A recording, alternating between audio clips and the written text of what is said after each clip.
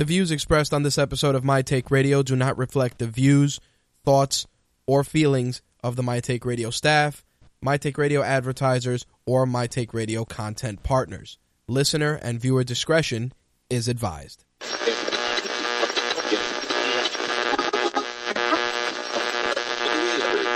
This coverage is live and uncensored, so if you have any small children present, you may want to have them leave the room.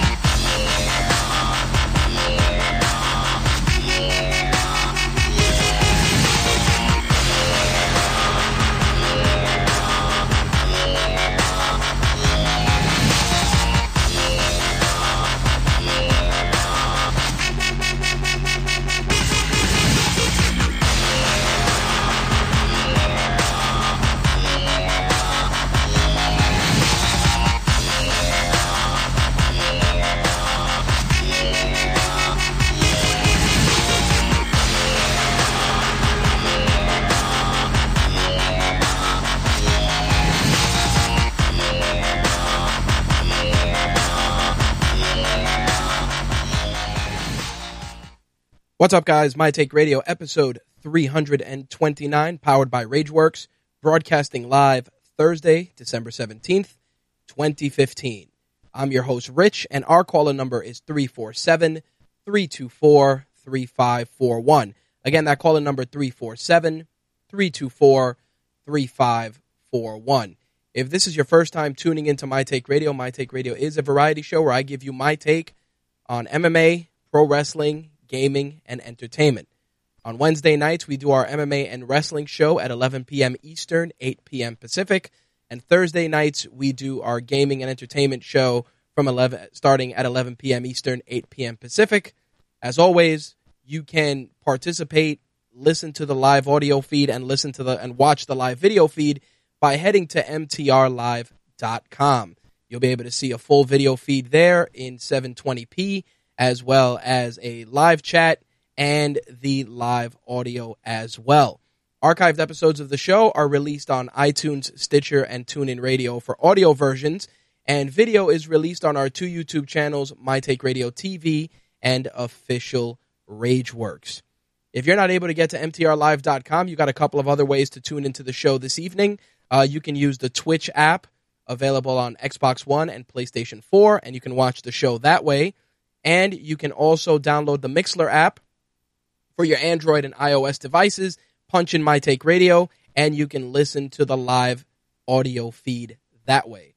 As always, we do simulcast our video to YouTube Live, Restream, StreamUp, Vaughn Live, and of course, as I said before, Twitch. But if you want the best experience, head over to mtrlive.com, only because I can't have all the chat rooms for all the services open at the same time. So again, you're better served heading to mtrlive.com and using the chat there to participate. You can also use our call-in number, not hit option 1, and you'll be able to watch the show that way. Slick just told me that there's issues with the video. Seems our stream is running here. I refreshed. Thanks, Slick, for the heads up. See what the deal is with that. We've been trying to do a lot more video simulcasting until we find a dedicated provider to use.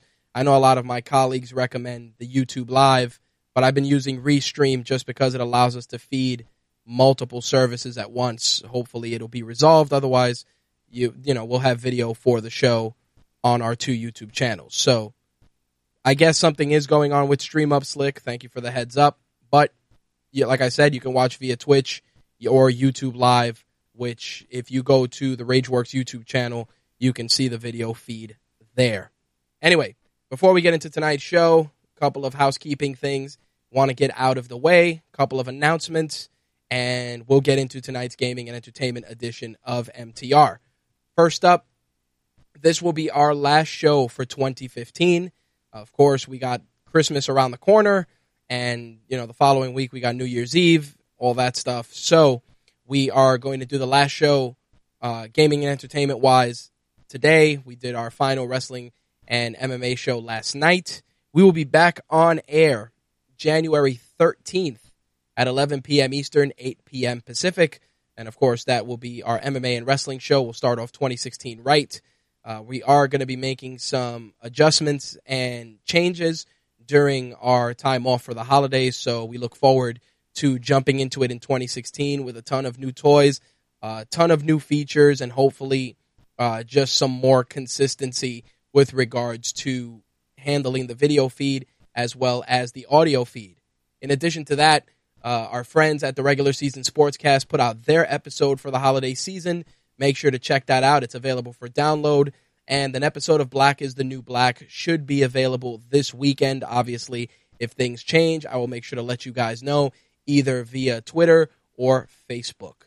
The other thing I did want to mention, our Facebook fan page recently broke the 4,000 fan mark. Very excited to share that with you guys. Definitely want to welcome all the new people that have found RageWorks and MTR for that matter and have been checking out all our content. Definitely appreciate that. Really, really grateful for all the feedback I've been receiving from some of the new people that have jumped on board, whether it's through Facebook messaging me privately or through Twitter or through any of the other social media outlets that we have. Definitely very, very grateful for that. Also want to take a moment and thank our team, Slick, Quark, Blade, everybody from the MTR and RageWorks family for putting in a ton of work in 2015 to make the site and the shows as good as can be. Really grateful for that. You're only as good as the team that's around you, and these guys are definitely some of the best. Definitely do want to say that with regards to how things are structured and how things are going forward in 2016, we're definitely starting to do a bit more. We're starting to focus our energies a bit more. For instance, Slick is handling a lot of the gaming stuff. It's something that I trust him with. I feel that he is incredibly suited for the task and has done nothing but step up and deliver consistent content every week. Very grateful for that. This, by shifting the gaming focus to him a little bit in terms of the site, I'm able to try and work on doing more brand building, definitely doing more product reviews, trying to do more YouTube stuff and grow the channels and increase the RageWorks social media footprint. A couple of key things in 2015. Obviously, our Instagram presence continues to grow. We are waiting for the official update from Instagram to manage multiple accounts so that we can have a dedicated RageWorks account and I can separate it from my personal account. I mean, it's a hybrid mixture of the two, and I mean, if you want to ask, honestly, MTR or RageWorks, the bulk of it flows through me anyway, but I think a dedicated feed is in order to focus on more of our work. Nonetheless, that's something that I've been working on a beta with a brand new multiple account access through Instagram, so hopefully we'll have that set up in 2016. We are trying to do more with Snapchat, same thing. Just trying to leverage the mediums, give us a voice on different platforms. Still learning a lot of the nuances associated with Snapchat. Still kind of figuring out and navigating my way through it. I think that the platform definitely got a bum rap, and now that I'm doing a lot more research, studying it a bit more, and playing around with it, it definitely starts to look like it's something that we can leverage appropriately to give you guys some content. But on the flip side, Twitter, Facebook still remain some of our primary methods of engagement to connect with so many of you guys. Of course, email as always. I know that in 2016, we're definitely going to be more aggressive on the email front, only because I feel that if I'm able to email you guys directly via some sort of newsletter that we can put together, I think it's just an easier way to keep everybody abreast of what's going on, whether it's schedule changes, enhancements to the site, downtime, etc. I think it's one of those things that is very crucial, and it's something we're going to definitely be aggressive with in 2016. So if I start hitting you guys up for emails, don't be shocked. Especially, we definitely will not sell your emails or use your emails maliciously. I just want to find a better way to leverage email, only because we all receive it, we all access it, and we all open it. So if we can harness that to give you guys some great information maybe once or twice a week, we can definitely make some major headway. So hoping to do that in 2016 as well. We are working on a brand new studio for MTR that hopefully will be debuting in 2016. This is because multitude of reasons, but I feel a dedicated workspace is in order, not only for the sake of giving you guys the best content possible, but also because we're going to start doing a lot more on the product side, from reviews to unboxings to some other stuff. We may even do some green screen. One person reached out to me recently and had asked about Periscope. You know, I used to do Periscope once or twice a week, and reason I hadn't been doing it is just because scheduling, and usually the Periscope, I either do it on my drive to the office or on my drive back from the gym, and time just hasn't been conducive to do that. Hopefully we'll try and do more Periscope in 2016, especially with any of the events that we cover, and maybe we'll integrate it into some of our product unboxings and reviews as well. In addition to that, I know that some people have been curious about, you know, some sort of a vlog or blog just to kind of break it up a little bit and focus on some other stuff. Not something I want to do at the moment. I know that some people said, you know, that's something that works for YouTube, and I've seen a couple of people doing it. I mean, Gary Vaynerchuk is doing the Daily V, which is just a day in the life blog, and I think it works. I think it's definitely something that's awesome, and Gary Vaynerchuk is the master of stuff like that. But I think right now we're just going to focus our energies on growing the footprints that we have, covering more events, and getting out there in front of more people. For those of you that have asked about RageWorks merchandise, MTR merchandise, etc., go to rageworks.net/shop. We have a really awesome t-shirt store specializing not only in My Take Radio, RageWorks, and some of our other shows' t-shirts and merch, but we also have a ton of great pop culture stuff as well. Starting at $14 up to $20, depending on what you want to get. Obviously, if you want sweatshirts or anything else, the pricing will be a bit more. I feel that going this route allows us to offer stuff that is relevant to the show, the site, and, of course, the stuff we cover. And I think thus far it's been one of those things that's been rather successful as of late. So I definitely want to thank all of you guys that have been picking up shirts and helping us out that way. The Patreon thing, I know I've mentioned on previous episodes how we were going to jump back into it and start going aggressively in that direction to bring in some revenue to make improvements to the show. I've just been trying to figure out a way to do that right, and I've thought of a couple of campaigns and a couple of perks and bonuses, but again, it's one of those things where they're just not, it just doesn't feel right. I know a lot of people say, oh, well, you know, throw a donate button up there. Same thing. I mean, it's an interesting conversation that comes about when, you know, you want to bring in revenue.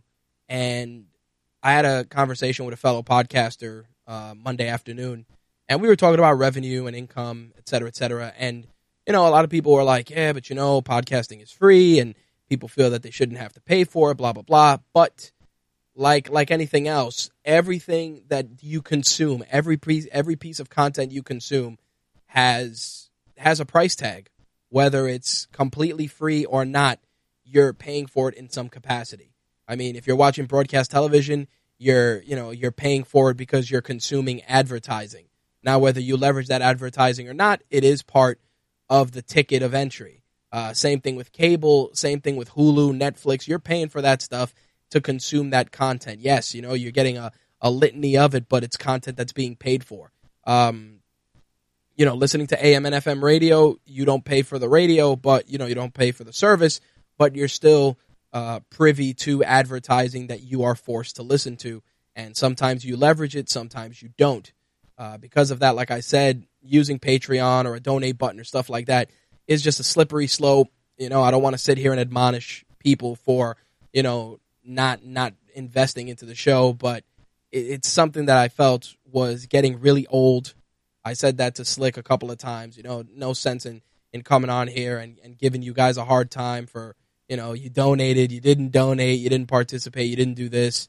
It's just, you know, there's better things that can be done with our time and our energy. But as always, you know, we always have advertising slots available on the site, on the show, and If people don't want to hear that sort of stuff, then obviously you got to put your money where your mouth is. But in any case, those are just some of the key items I wanted to reference with you guys for 2015 and 2016.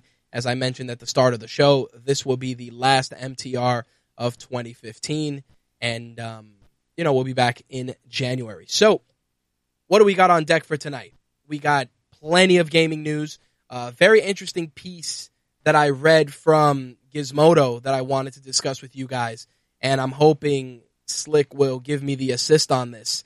It was an article put out, it wasn't by Gizmodo, excuse me, it was by Kotaku, and it was titled "The Biggest Video Game Disappointments of 2015." And I felt that there were a lot of things that they were spot on about, and then there were other things that I felt were just leveraged for the sake of, getting people to talk. I definitely want to share my thoughts on it. I'm sure that Slick is going to have some to add as well. We're also going to get into some of the gaming news of the week on the entertainment side. Obviously, we're going to talk a little bit about Star Wars, already off to a stellar start. Starting to see people already chiming in that I know personally that they have already seen it. Not giving any spoilers away, but I want to say I've heard nothing but good responses thus far, and hopefully going to check it out this weekend and hopefully have a review for you guys as well. In addition to that, we also got a couple of other reviews in the works that we hope to have live during the weekend as well. All right, so let's get the ball rolling. Let's jump into this week's gaming segment and get that ball rolling.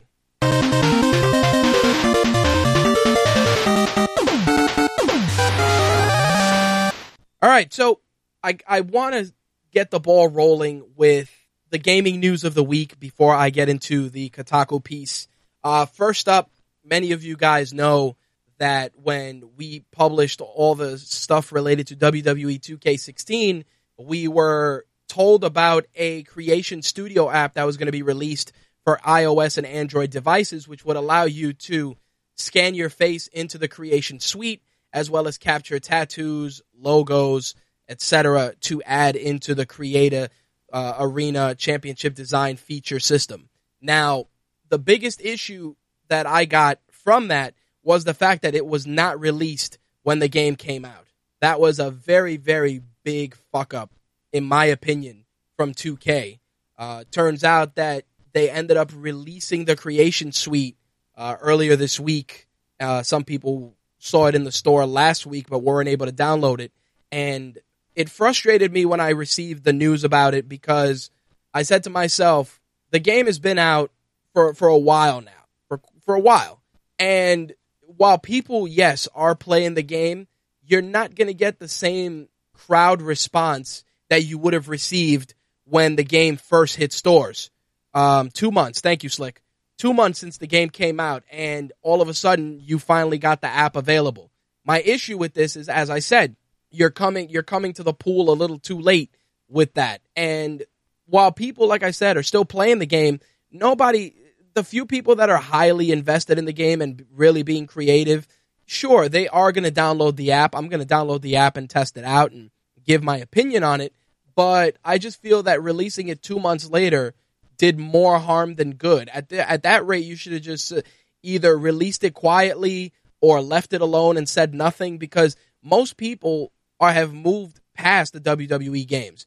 And again, it's not a dig at 2K. It's just the fact that the timing was not good. I mean, there's so many new titles out right now, and sure, you're going to definitely get a bump in revenue based on people picking up the game for Christmas, and obviously the game's been on sale on more than one occasion.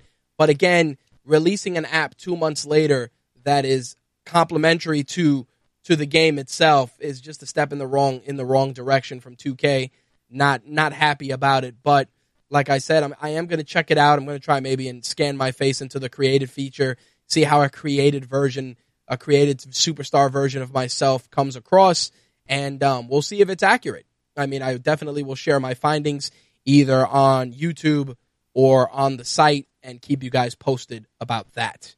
One of the big news stories that I was very, very excited about was the announcement for Tekken 7 Fated Retribution.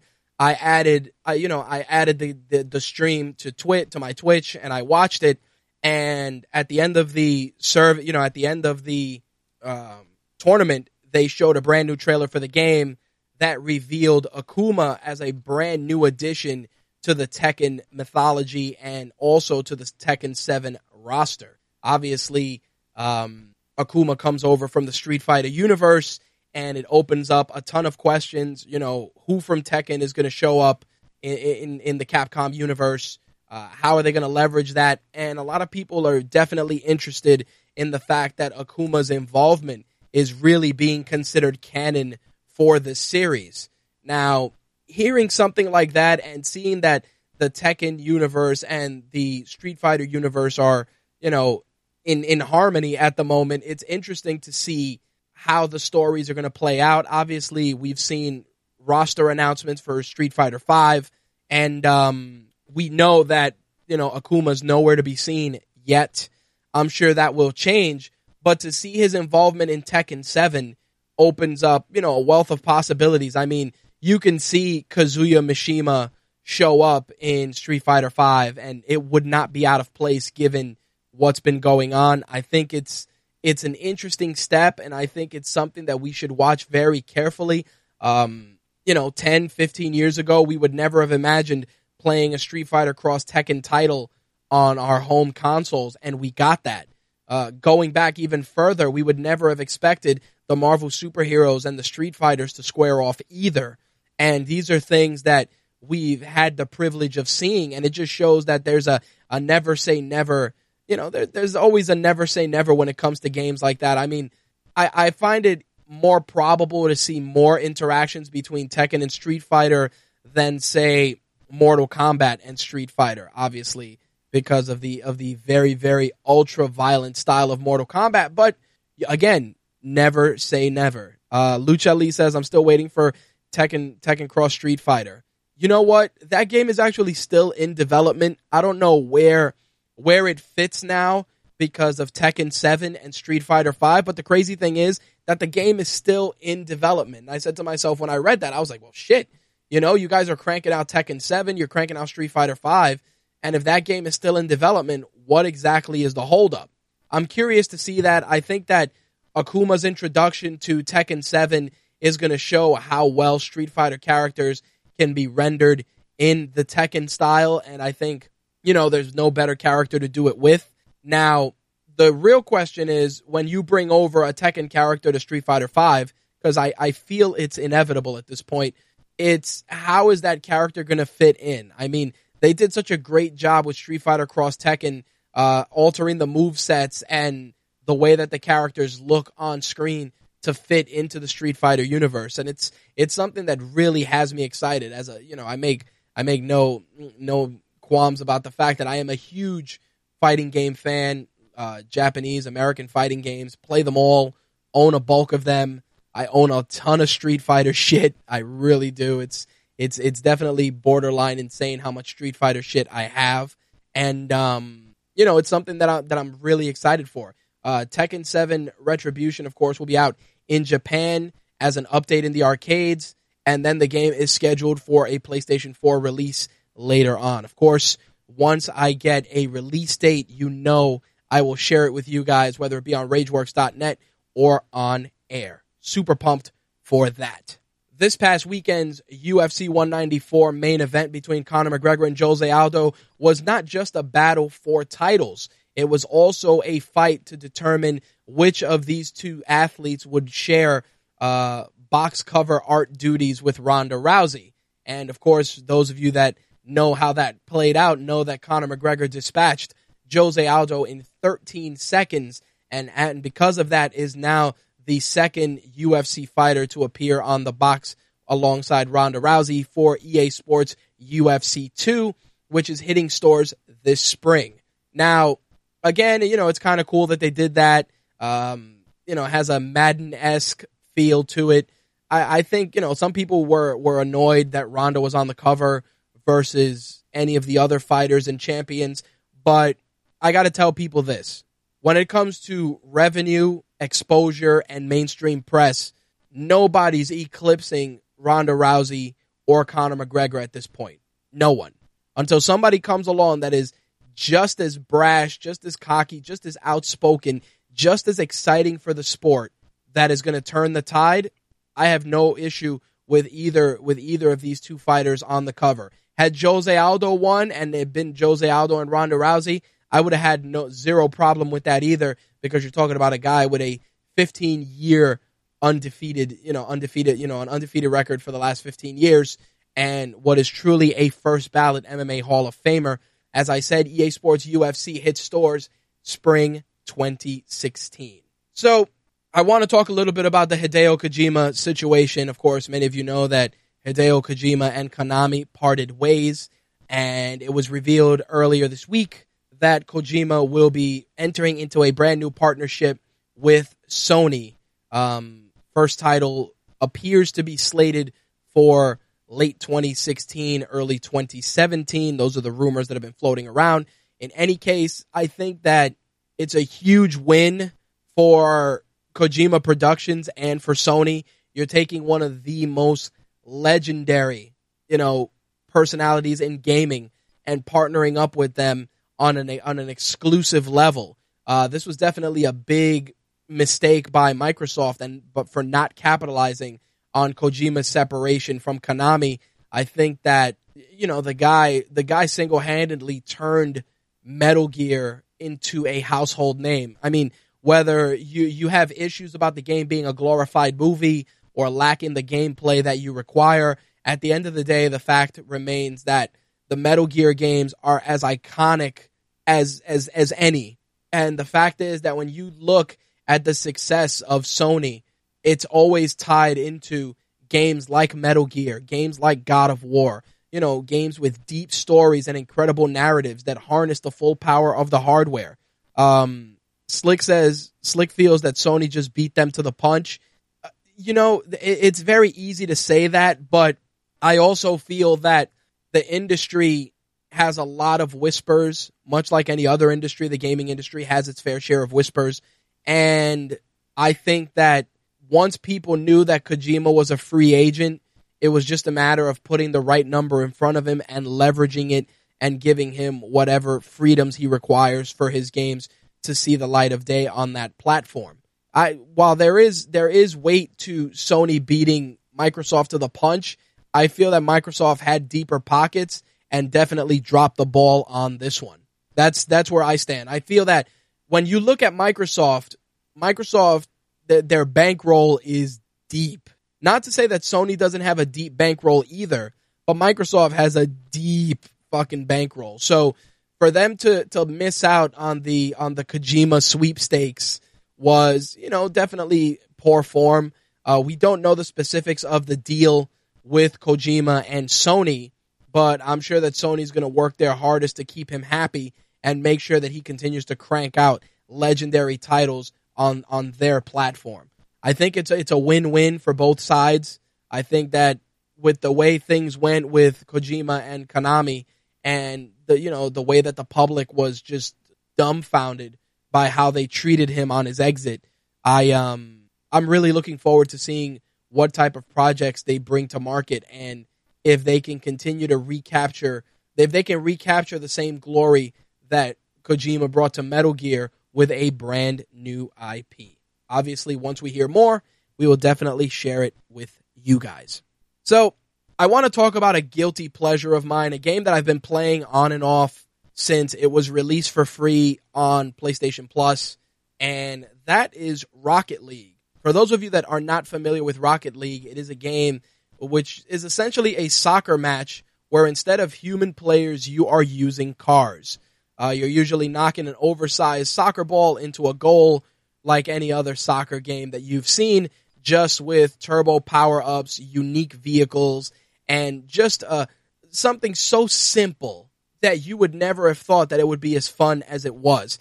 There's been a new mod recently that allows you to play hockey have a hockey puck instead of a soccer ball, and of course you're seeing a lot of cool customized vehicles as well.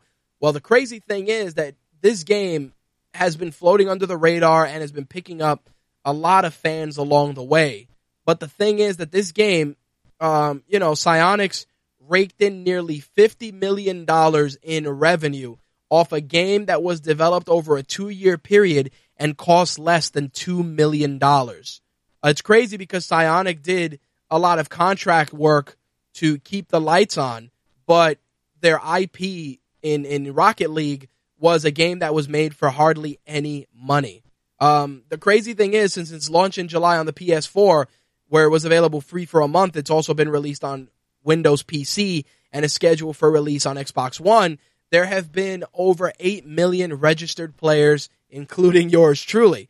The studio announced during the 2015 Game Awards that it will be bringing Rocket League, as I said, to Xbox One in February. The game, of course, won plenty of awards, both in the independent game category and the best sports racing game categories. There's a steady stream of downloadable content that has been released both in free and paid tiers that continues to make Rocket League fun and engaging, including, new maps, new cars, new modes. They're doing a snow day mode, which I've seen some pictures floating around that I'm looking forward to checking out.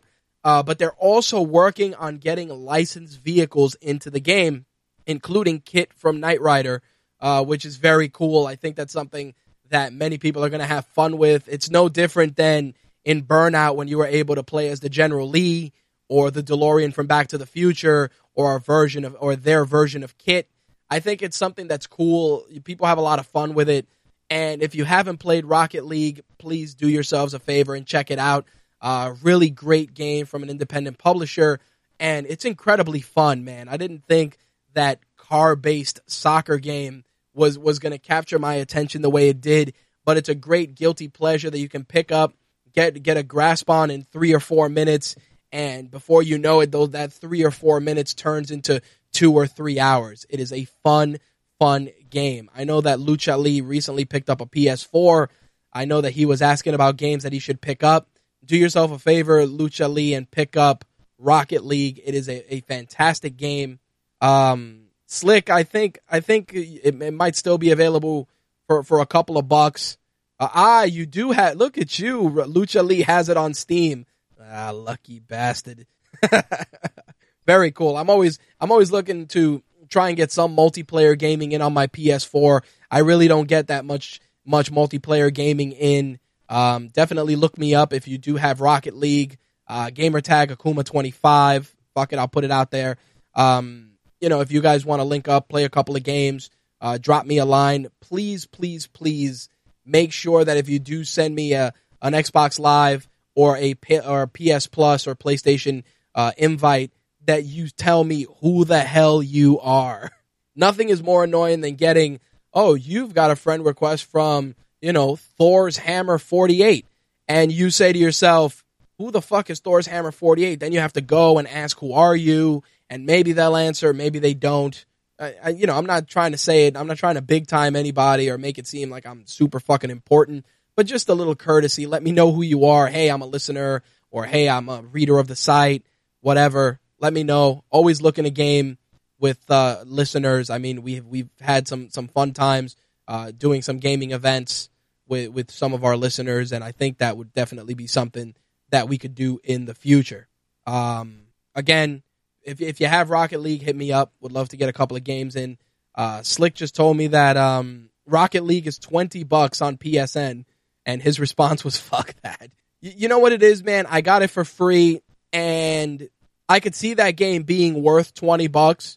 I'm being honest, just because of all the crazy DLC shit that's been put out.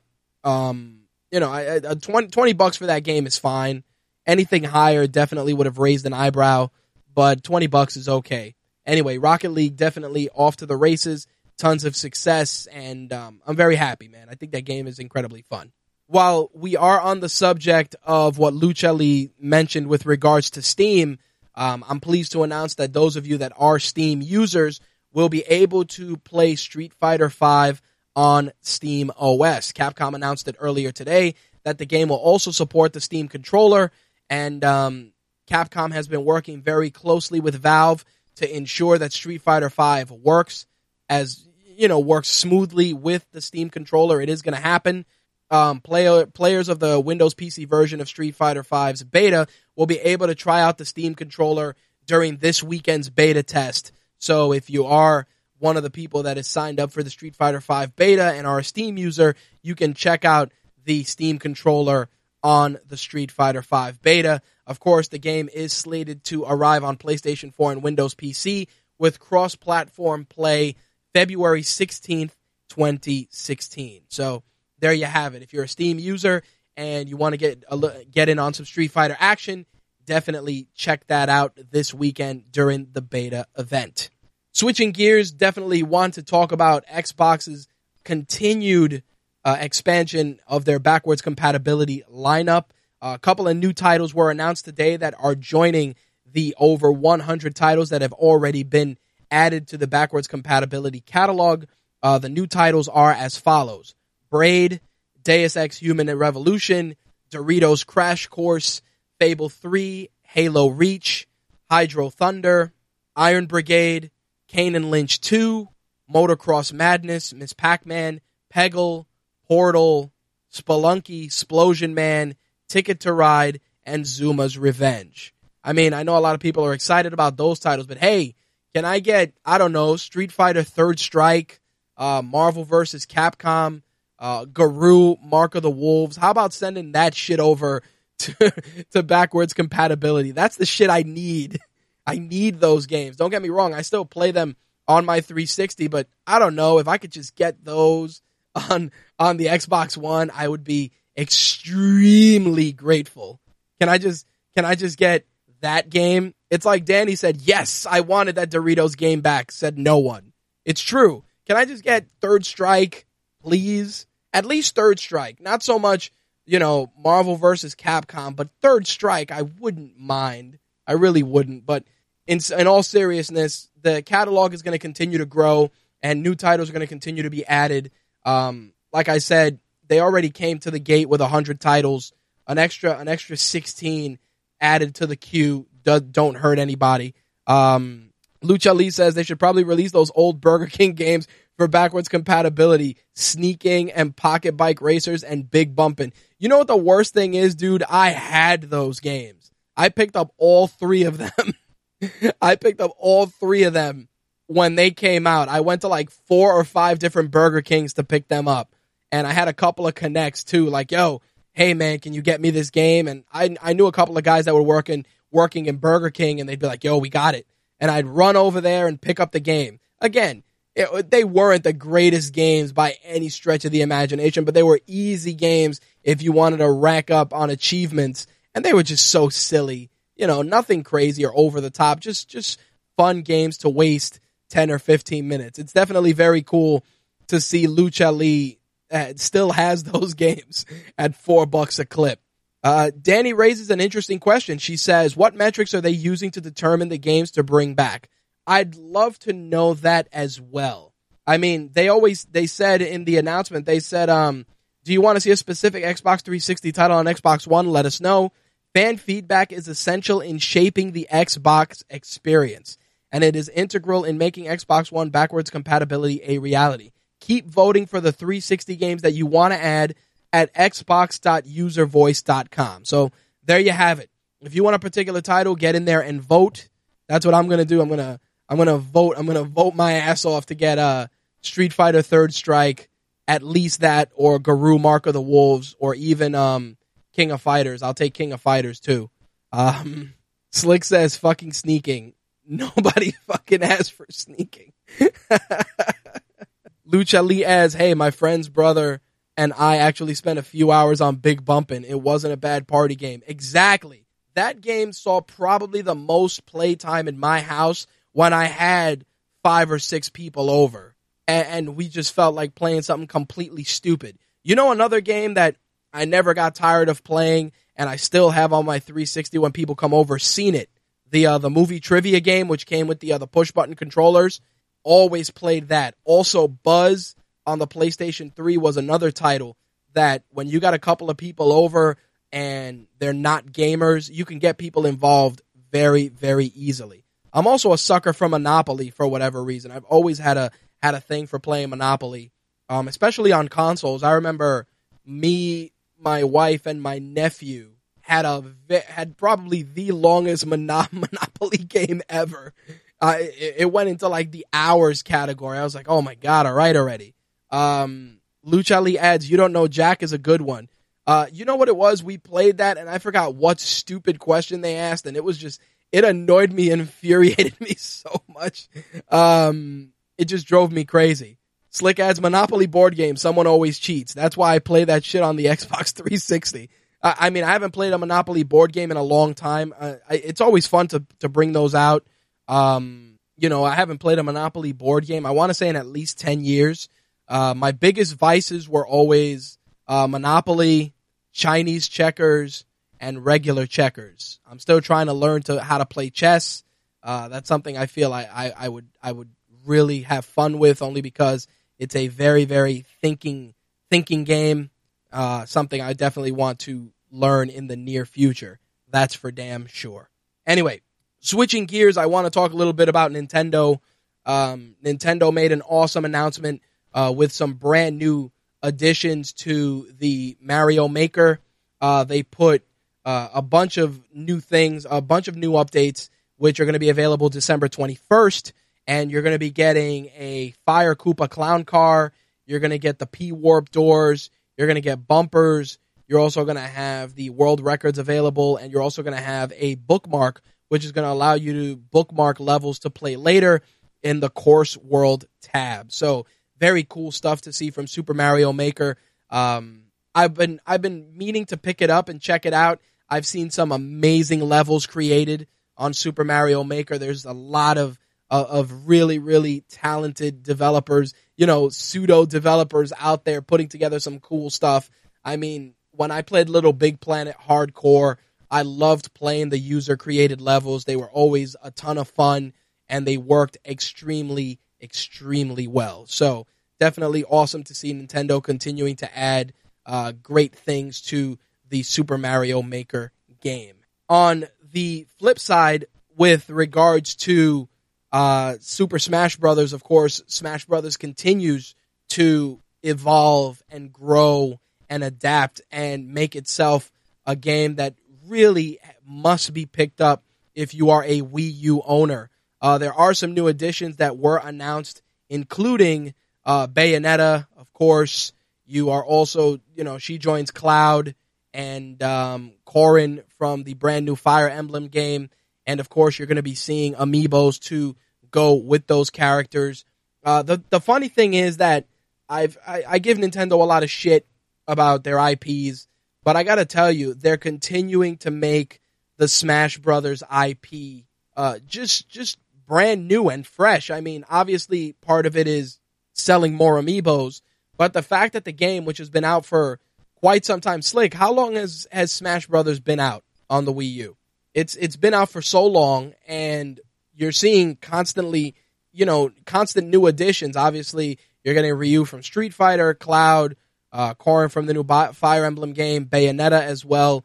I mean, you're going to continue to see some other additions. I think there's probably still a couple of more characters they can add before they start looking at a sequel to that game, unless they plan on doing something for their upcoming NX console. At the end of the day, I feel that Nintendo has actually done something right with Smash Brothers by keeping it not only at the forefront of a lot of their announcements, but releasing just amazing characters and characters that really make people want to pick the game up. Slick just got me the data that said that Smash Brothers has been out for almost 13 months to the day, 11/21/2014. See what I'm saying? Just craziness, man. And the game continues to reinvent itself and be fresh. So very pumped about that. If you haven't picked up the game yet and you are picking up a Wii U for someone this holiday season, do yourself a favor and definitely pick up Smash Brothers. The game continues to evolve and become a must-play classic on the Wii U console. It's not often that we talk about Microsoft's Kinect, probably because most people just don't give a shit about it. Some people don't even use it, and it collects dust, especially for those of us that were Xbox One Day 1 purchasers, yours truly being one of them. Funny thing is that you no longer need to utilize the Kinect for Xbox Fitness, which is one of their non-gaming applications. The funny thing is that they by removing that feature, you've pretty much made the Kinect a non-factor. I remember on the 360 when the Kinect came out, I played quite a few games. Fruit Ninja. I think Fruit Ninja saw the most playtime when the Kinect really started taking off. When the Kinect came bundled with the Xbox One, I really just saw no purpose for it, aside from the voice controls and the occasional, moving the screen with your hand. It really just was a non-factor in terms of just the overall enjoyment of the console.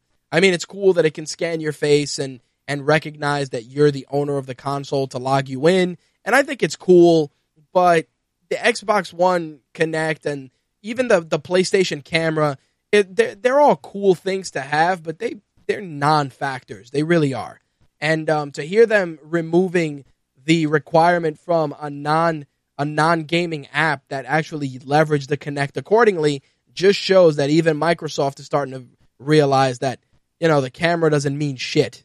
Really doesn't. Last bit of gaming news before I jump into the Kotaku piece is that Mega Man X8 will be heading to the PlayStation Network this week. The game will be available to play on the PlayStation 3 as part of the PlayStation 2 Classics digital download. Of course, Mega Man X8 was the final installment of the Mega Man X series. While I am excited to see that game appear on the PlayStation Network, I really would like to see a remastered Mega Man X collection versus just releasing one or two games. I think a Mega Man X collection will sell quite a bit. I mean, they did a really good job with the Mega Man Legacy collection, which was very popular and was very well executed. I'd love to see a compilation of Mega Man X series games. That's for damn sure. Slick says, fuck X8. It's all about Mighty Number 9. I mean, that's all well and good, but I got a soft spot for Mega Man. I grew up playing it. The X games were the gold standard when you had a Super Nintendo. When you play Mega Man X on the Super Nintendo for the first time, you were like, oh my God, this is fucking amazing. I remember playing Mega Man X, dipping back into that time period. Super Nintendo had so many fucking great games.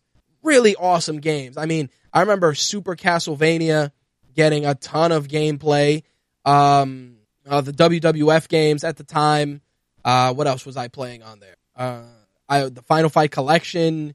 It's one of those things where Super Nintendo just consistently delivered, and the Mega Man X games were something that were just a staple when it came to that console.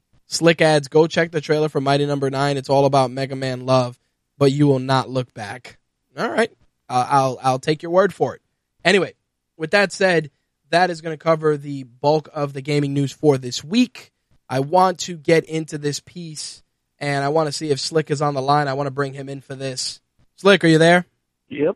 All right, so I want to break down this piece with you because some of it is right, some of it is wrong, and I want to know where you stand. I definitely want to hear Danny's input. Danny, much like myself and you, do a lot of work when it comes to industry stuff, whether it's covering it, shitting on it, or just reviewing it. I'm being honest. We try not to shit on it. We try not to, but we cover it, we review it, and sometimes we shit on it. That's just a fact of life. But in any case, I want to go through this, and I definitely am looking forward to hearing what Danny has to say about it. First thing was Arkham Knight's PC version is so busted it gets pulled.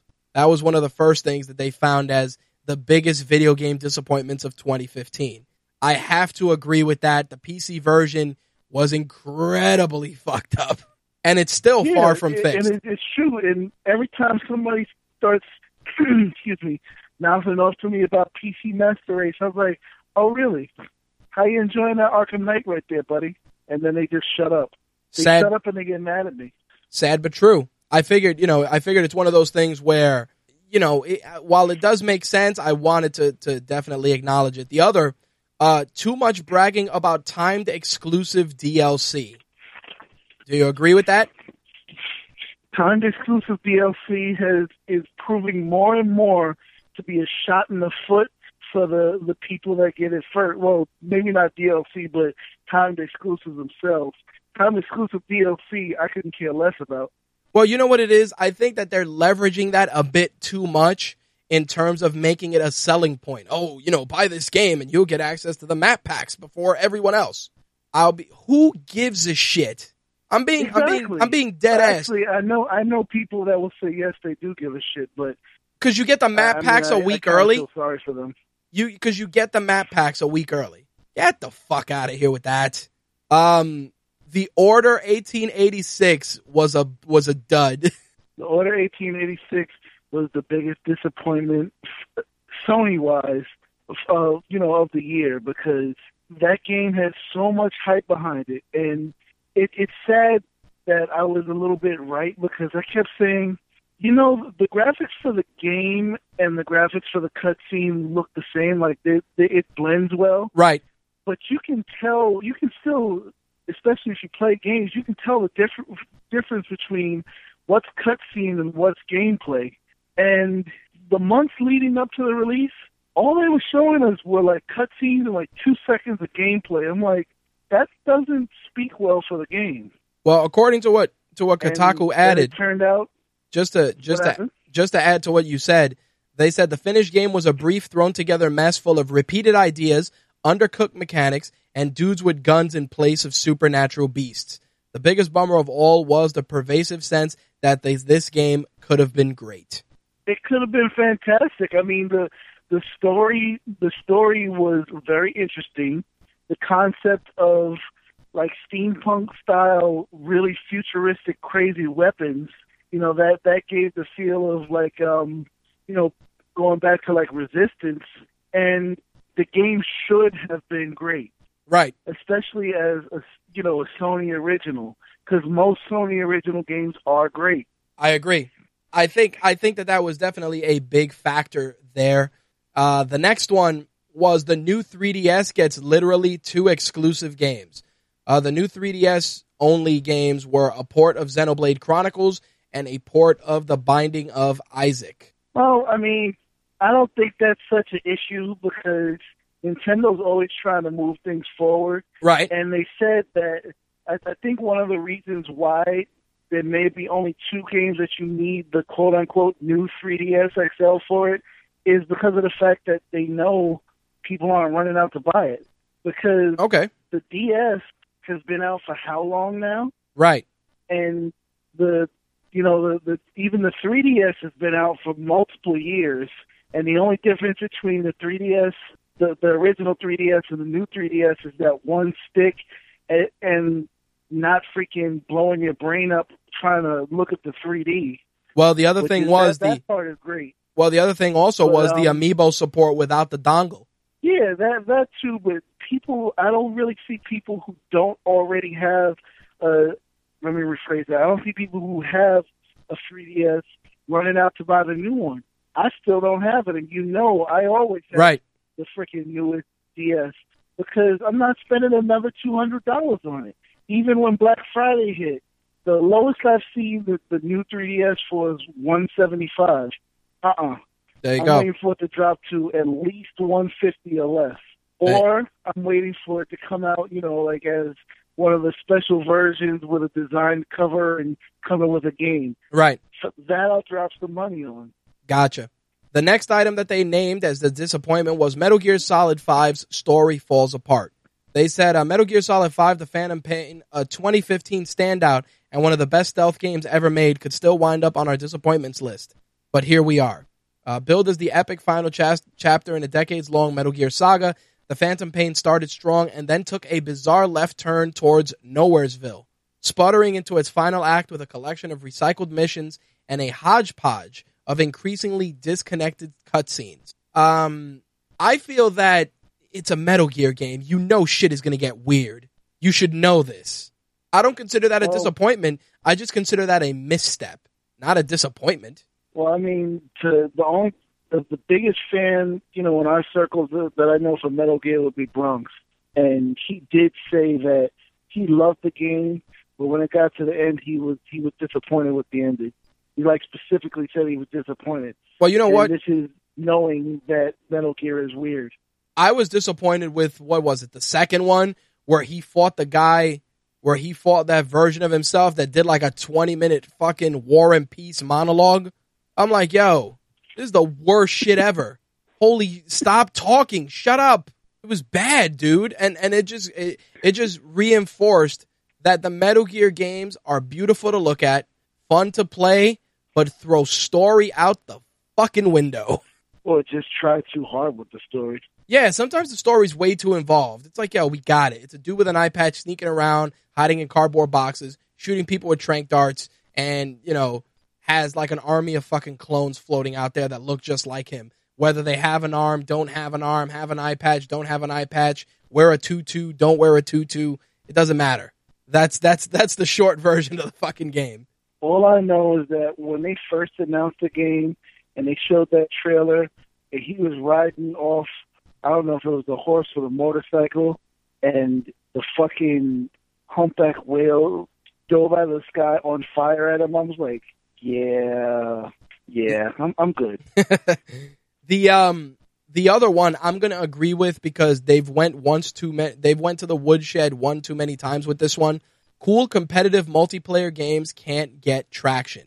Their statement, and I quote, "Whatever the reason, overpriced games, oversaturated gamers, bad marketing, or a lack of persistent progression, it's a shame to see more and more competitive multiplayer-only games launching to some fanfare before quickly losing momentum and failing to curate a lasting community. Without enough players, it's difficult for anyone to find a full match, let alone actually enjoy the game.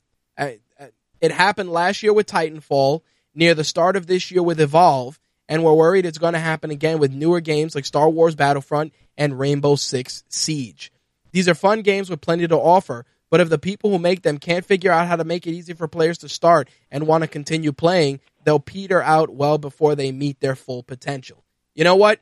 I definitely feel that's definitely true, but I also attribute that to the laziness in not wanting to put some sort of a dedicated campaign in there. Because not wanting to write a story, and we've said it a million times already. Yep. And the game's barely a month old. How the fuck do you make a Star Wars game with no story? Thank you. It's crazy to me. I mean, even Destiny, which I know Danny can vouch for this, Destiny has a story. There's multiplayer, a fuckload of it, but there's a story at play. There's something there. It's crazy to me. Like you said, a Star Wars game without a story, which is insane. I'm just not a big fan, period, of games that require your internet connection to play. It's just craziness, I just find it that, you want these guys to play these games on multiplayer for hours upon hours upon hours on end, but you got to remember, while yes, people are going to play multiplayer, if multiplayer is the only thing you're going to do, once you reach that higher level, you're not going to give a shit anymore. Or if you don't have a dedicated group of people to play that game with, you're not going to give a shit anymore. Period. At least if you play the single player campaign, or let me go one step further. Say you jump into multiplayer and you play that shit forever, and then you get tired of multiplayer. You may turn around and go, you know what, let me fuck around with this campaign for a little bit and just bang it out. And that might give you a couple of days more of gameplay. And who knows, maybe in the time that it takes to complete the campaign or not, there might be some additional enhancements, additional improvements that'll make you want to jump back into the game. Shit's possible. But again, laziness. You can't put together a decent campaign for some of these games. It's fucking ludicrous and laziness. And it shouldn't be $60 at that point. I was about to say that. You beat me to it. Yep. Just because, multiplayer started when consoles were able to go online and everything. Multiplayer started as a tack-on to whatever story that game had. Yep. See Uncharted. Yep. Uncharted's a great example. Amazing single-player campaign. But then multiplayer, ladies and gents, multiplayer. Oh no, worst case is the last Tomb Raider game. True, like, that one too. Why did you even do this? Yep, I agree. I can definitely agree with that. No one wants to play Tomb Raider multiplayer. Nope. No one. No one. Zero. The next news I'd item. rather play Sneak King. Oh shit! Shut up. The next news item that they posted was Nintendo tramples YouTubers. Of course, this was because of Nintendo's own creator program, which required YouTubers to kiss the ring and register their videos or channels with Nintendo before sharing ad revenue with the company. I think that it was Nintendo's way of trying to offer streamers an olive branch versus just complaining to YouTube and getting your videos taken down. But it pains me to say this. Streaming is fucking important. It is important. You want to know why? Do you know how many times I look at the games that are for free on Xbox Live and I see who's streaming the game and I can check it out and see if I want to play it? How fucking crucial is that? Well, streaming is free advertising. The problem that Nintendo has is that people get paid off of streaming. So and what? Not seeing money from that. Yeah, but you want to know what? I mean, you got to take that shit up with YouTube, YouTube, both sides though. of the coin, but it's ultimately greed. Well, listen, you've streamed games. I stream games. Fuck, I stream this show. And the fact is that any podcast, any medium that is out there, that if you believe in the product, Nintendo already got your fucking money. If I want to stream Super Mario Maker, I should be able to stream Super Mario Maker. Why? Because I gave you $60 or $50 or whatever the case may be. I own the game. And I agree with you. Their logic behind it is, if you're fucking PewDiePie and making 6 fucking figures a year off of streaming, then they should be getting some of that money if some of the streaming that you're doing is Mario Maker. So then why not just say, hey, you can't monetize Nintendo titles if you put them on YouTube? You could stream them, you could play them, but you can't monetize them. I don't know. No, I'm just... Japanese people have fucking vending machines where you sniff people's asses. I'm not... And they really do. I've seen I know, I've seen them. So I don't know what's going on in their heads. No, let me put it this way. We've become, and nobody... 20 years ago, I never would have imagined how many people give a shit about watching other people play games. I never understood the appeal. Well, I would never have understood the appeal back then, but I understand it now. Whether it's because you want to see a way to play the game and maybe you're stuck in a level, or maybe you just like that person's commentary on the game, or even one better. Maybe it's a game that you've been on the fence about that this one human being made interesting. Listen, I've watched PewDiePie's videos. I've watched a lot of them. And I'll be honest, I watch them because, like anything else, always watch or pay attention to the people that are doing it as best, doing it better than you, to put it in the short version. And the fact is, it's one of those things where when you watch these videos, you're either invested in the personality or you give a damn about the game. And these people are in some cases instrumental in you picking up the game. Let me tell you, my wife's goddaughter watches videos of a woman unwrapping Kinder chocolates on YouTube. Listen to this carefully. You know the Kinder candy, right? Yeah.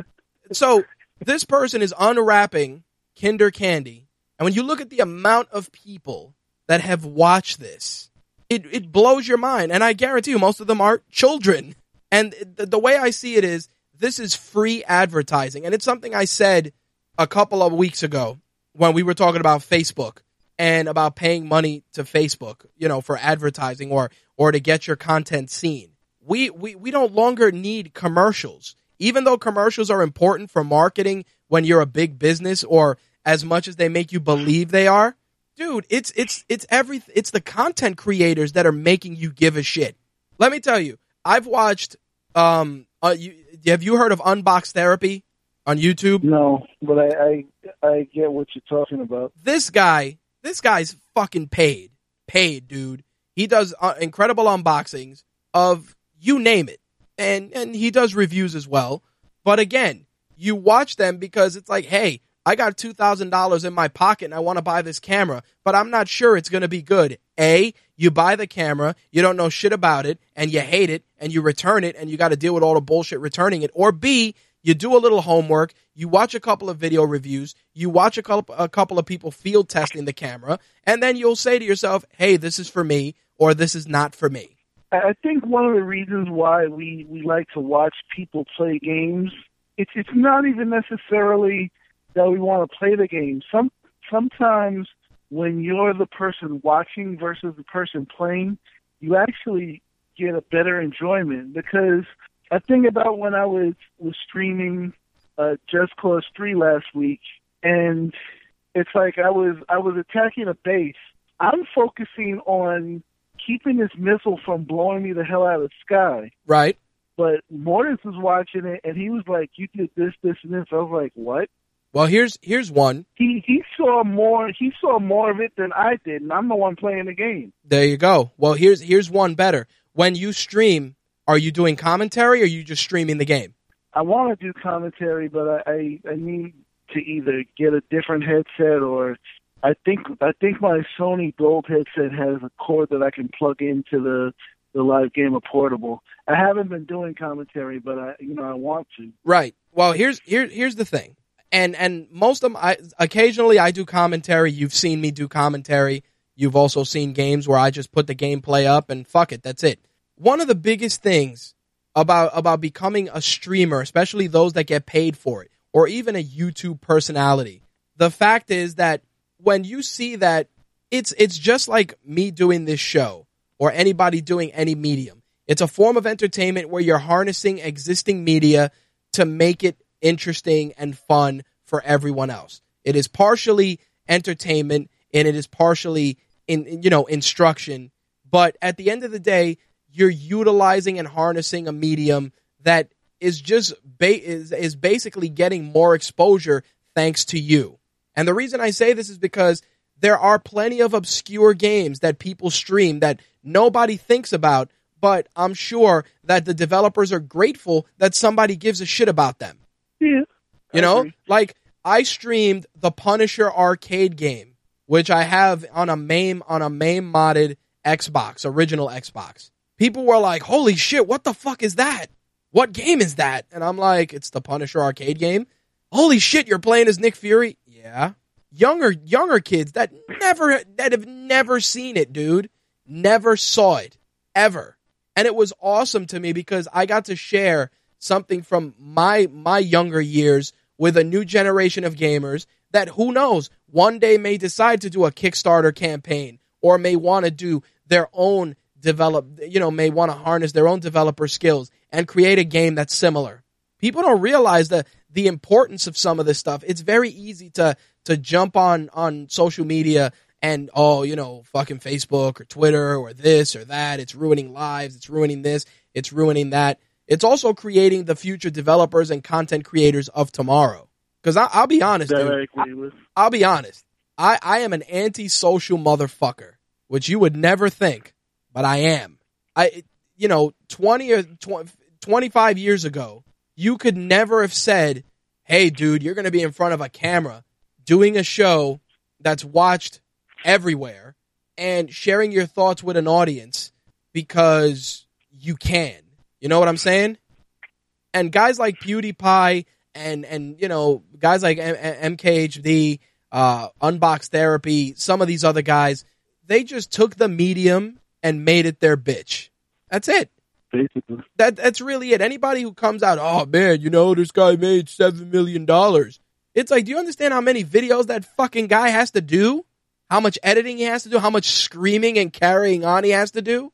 And then hope that people like it so that they do donate. Well, not even donate, but that they click on the ads, that they watch enough of the videos that the ads are there. Not to mention the fact that the companies are reaching out to these content creators, these influencers, which is their buzzword. And they're like, hey, play our game on your stream. It happens, dude. It is happening. Where companies are like, yo, we're going to send you this game. Play it on your stream next week. Love to see what people have to say.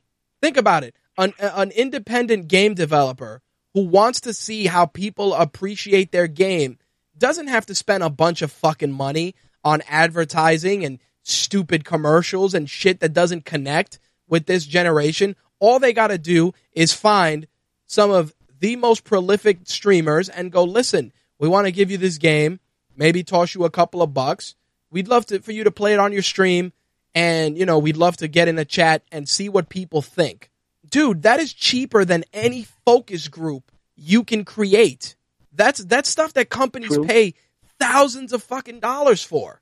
Thousands to get people in there to sit in on to, you know, to play the games and see what they have to say. And most times you're not getting a genuine opinion because somebody's dangling a carrot, namely $1 bill, in front of your face, right?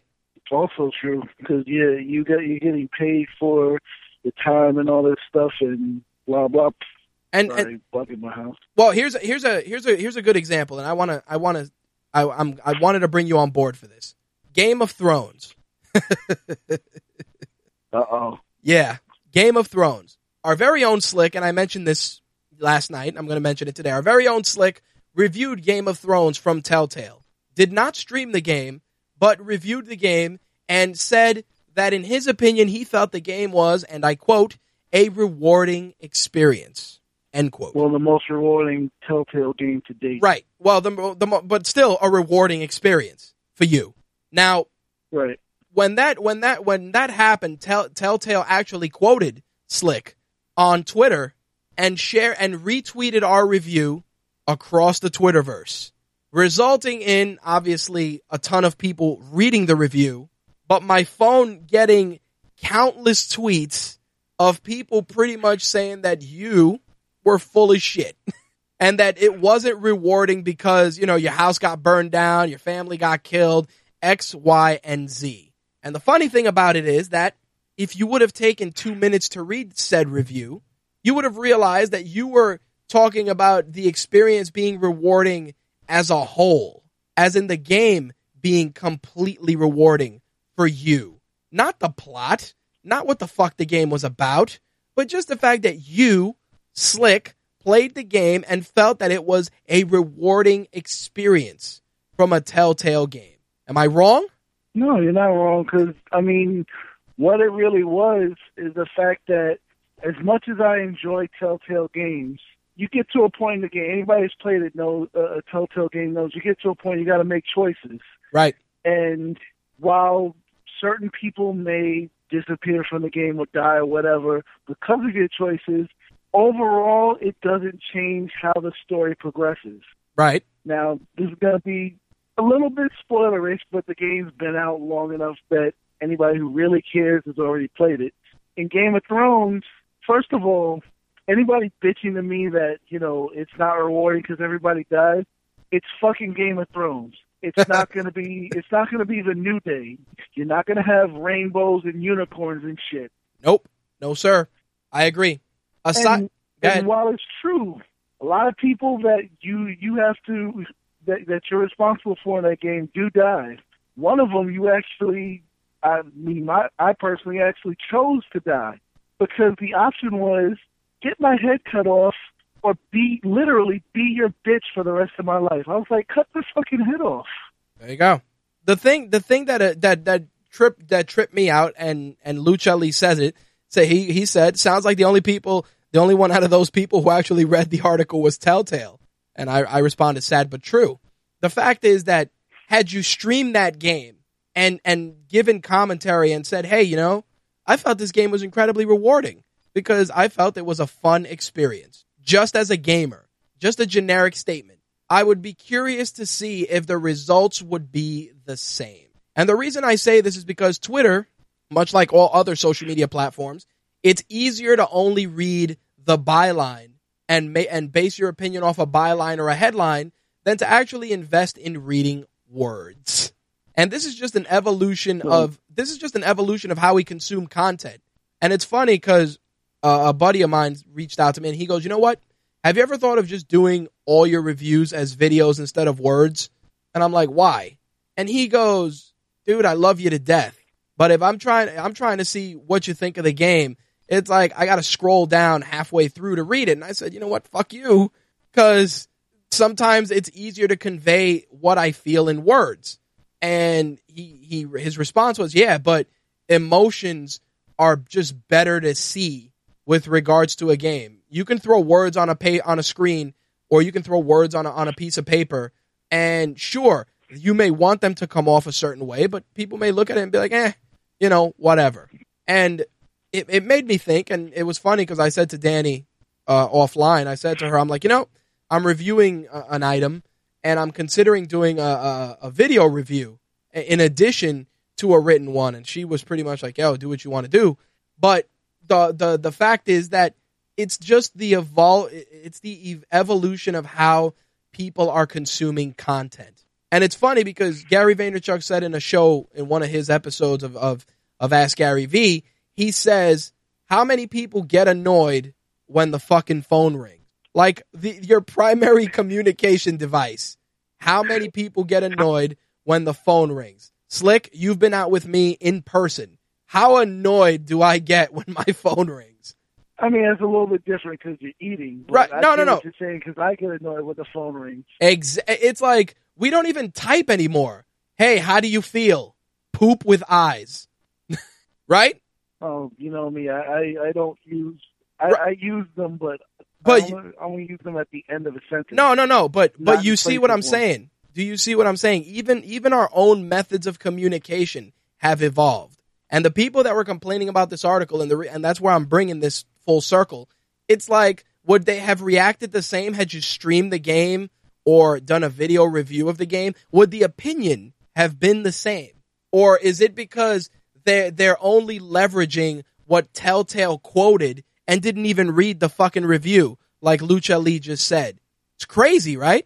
It is, but what you said, I actually have some contention with it. Like, I don't agree with what the guy said to you, and I think our methods of communication have actually devolved because people aren't typing. They use these stupid fucking emojis, and people aren't reading.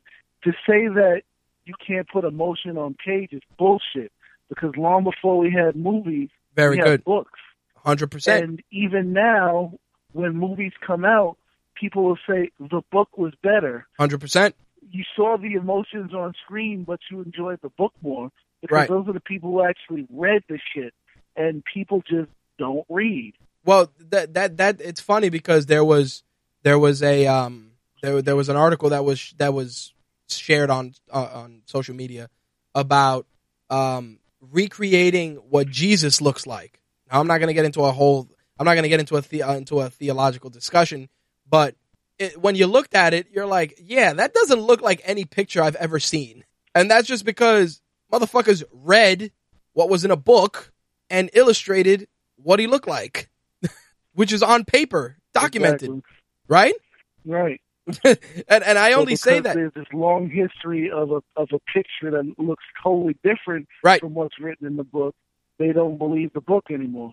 Very good. I figured that even the fake picture is based on. There you go. Which is a separate story, like I said. Let me get things back on track. Going back to this article, Silent Hill's cancellation was another disappointing moment due to, Hideo Kojima and Guillermo del Toro's collaboration and the game just being canceled. Also, the game PT was pretty much eradicated on most servers. There was actually an article I saw today where it's not official, it's not legit, but there is a way to get that I guess it's a tech demo since it's not a demo of Silent Hill. Right. But to get it if you want it. There you go. But it's just crazy. Yeah, that was definitely a disappointing moment, I have to agree. Konami as a whole was a disappointing moment, according to this article. Good God, Konami fucked up this year. It's not like they haven't ever fucked up in past years, but these guys completely drove the bus off the cliff. So yeah. Konami really screwed the pooch this year. Another disappointing moment, the disappearance of Phantom Dust. Yes? No? Still there? I'm not familiar enough with the subject of Phantom Dust, so I can't really say. Well, it was scheduled to be. People loved it, then. Well, no. What happened was it was scheduled to be a reboot that just as soon as it came out was shown in E3 2014, it just disappeared completely. There's this whole big behind-the-scenes story that goes with it that just shows that the project was doomed from the start, even though the game was something that was on everyone's radar. I remember when the demo was showcased at E3 2014, and people were like, oh, that shit looks pretty crazy.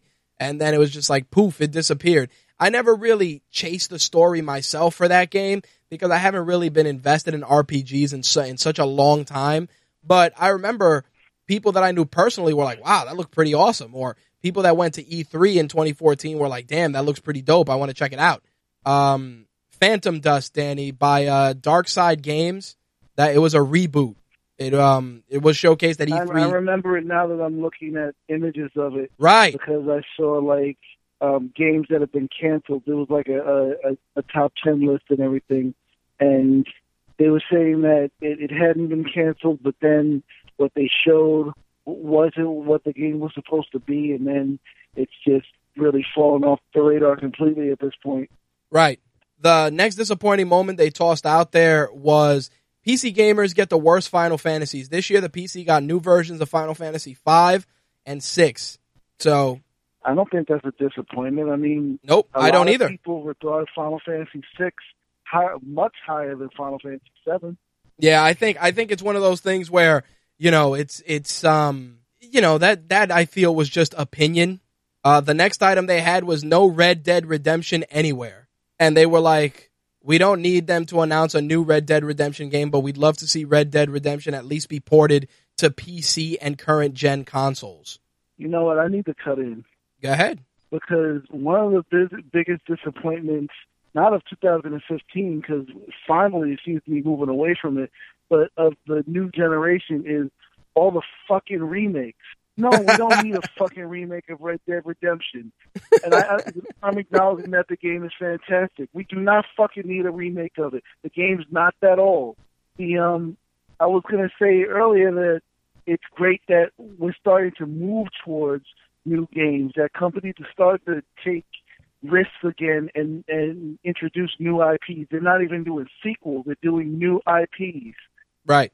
Well, in addition to that, to add to that, no single-player Grand Theft Auto expansions. And I this is why I needed you here, because they said several people on our staff really like GTA Online when we can find time to play. It can be good for a laugh. Some of the new modes are fun, and the heists they added earlier this year are often brilliant. But that doesn't mean we stop wanting single-player DLC for GTA 5. Rockstar's 2 episodic expansions for GTA 4 were terrific. We were all very excited to see what else they could do in Los Santos, but it just didn't happen in 2015. No announcements, no news, and definitely no new San Andreas adventures. Thoughts?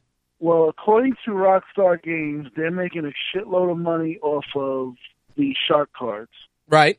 They're making money off of the online. Right. And if they're making money off of the online, even though they did release a brand new update this week on Tuesday, there's no reason to even look into expanding the story mode. The story was complete. I mean, could you do more with it? Absolutely. But they made a complete story, which, as you know, I've played through multiple times. Right. And what do you call it? People just want the Ballad of Gay Tony. That's what they want. They want shit like that. They want shit like the Ballad of Gay Tony and all those other games, and that's fine. But you know what it is? It's like, GTA 5 eclipsed the expectations of veteran GTA players and new GTA players because it was a complete experience. It's crazy. It's like, I understand. Not even that. Go ahead. As long as it took to get out heists. Right. And heists have, a bit, it is a bit of a story mode because it's involving the story characters a lot. They said that it took so much time and effort into that they're not going to make any more heist content. They specifically said they're not because it was a pain in the ass just getting out the 4 or 5 missions that they did make.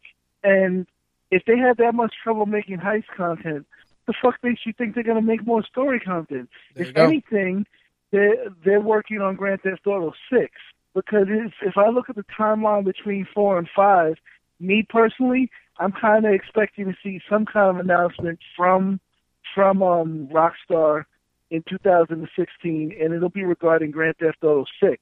It probably wouldn't come out till 2018, but they would probably announce it next year. Okay. Their next disappointing moment was Fallout 4 doesn't quite set the world on fire. They write, and I quote, "It's not that Fallout 4 was bad or even mediocre. It was really cool, admirably open-minded, fun to explore and mess around with, and sometimes even unforgettable. But there was still something disappointment about it. Some combination of the dated engine, the awful animations, the same old shonky performance issues, the stripped-down role-playing and dialogue systems, the well-meaning but ultimately frustrating main storyline, and the hair-tearingly wretched user interface. Fallout 4 is an exceptional game in a lot of ways, but for many of us, its sharpest qualities are often dulled by a thin gauze of discontent." I don't know, man. That just comes off really fucking bitter. It does, but it does have some truth in it. I mean, I'm not shitting on Fallout at all. I don't have the game because of, the shit that Bethesda is going through with the release. I chose not to buy it. I'm not going to support it, but I'm not saying it's a bad game. Right. But, I mean, you could tell that it was using the same formula as Fallout 3 and everything. And, again, that's not saying a bad thing at all. Excuse me. But it's like they even said it's in the same world, just in a different locale. What did you really expect? Yep. I just felt that was a little bit of sour grapes. I still think that they pushed the game forward versus what Fallout 3 was. And, from the people I know who are playing it, they're like a pig in shit. They're happy as hell playing it. Well, here's the thing. I have no problem with it. I mean, the game has, critical acclaim across the board from numerous publications, numerous reviewers, and it's not going to be sunshine and rainbows for fucking everyone. But you can't ignore the fact that the amount of people playing it that actually enjoy the experience is pretty fucking high. I just feel that they went a little too overboard with their gripe about it. I mean, the next thing I want to mention, they said that Halo 5's story mode is a big wet noodle. And I don't disagree. I felt that with a deep mythology and a deep universe like Halo has become, the story could have been a lot better. I'll be the first to say that. But I think it was just, hey, we're going to make this game look as beautiful as possible, and we're gonna phone it in on the story, which is crazy because the Halo universe and the expanded universe have some really, really rich content that could have been leveraged better in these games. And unfortunately, their big selling point was, hey, look at this awesome multiplayer. This is an instance where they really tried to promote the single player, but the multiplayer is what made the game shine. Well, it's obvious that I haven't played that game because I've said on multiple occasions I do not own an Xbox One, right. But I can still chime in on this. And Danny said, "Meh." It's pretty obvious what the problem is. And she can attest. She can. Danny's opinion is legit. She can attest. While Halo itself is a Microsoft-owned IP, Halo is Bungie's baby. Right. And Bungie doesn't make Halo anymore. Right. So guess what? You have someone who is not invested in Halo making Halo. Right. And that's why you're getting a phoned-in story mode. True. I could agree with that. It's just like, I'll give you a perfect example. Everybody knows that I'm a big fan of Dead Island. Yep. Dead Island is, Deep Silver's IP. But Dead Island 1 and Dead Island 2 were made by Techland. Dead Island Riptide. Dead Island 2 is being made by, I forgot the name of the freaking company. But Dead Island 2 is not being made by Techland, the people that made the first two games. Right. And you can tell from the trailer that they showed, if you even remotely play Dead Island or Dead Island Riptide, that it's not the same vibe as the original games. They're making it comical and funny and all this shit. And I'm like, that's not Dead Island. Nope, definitely not. I can't see Dead Island 2 unless, again, I'm not going to say that it's bad because the game's not out, if it ever does come out. But, and I said it multiple times, if you want Dead Island 2, go buy Dying Light. Pretty much. 'Cause that You did say that. It's made by Techland, and it has the kind of vibe that the original Dead Island games had, and it really pushed that type of gameplay forward. Right. So you couldn't expect the same. If you were a big time Halo fan, you couldn't expect the same type of thing from the story as you got from Halo 1, 2, and 3. Yep. Or did Bungie work on 4? I'm not sure. I know 1, 2, and 3 for sure because I played 1, 2, and 3, but I'm not sure for 4. I think 4 was the first main title that they didn't do, and like the other ones like Reach and everything they didn't do. Right. But that's what I'm saying. You can't.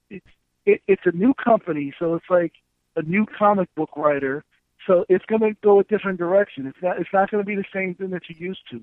Right. You either are going to accept that, or you're going to move on to something else. Right. I agree.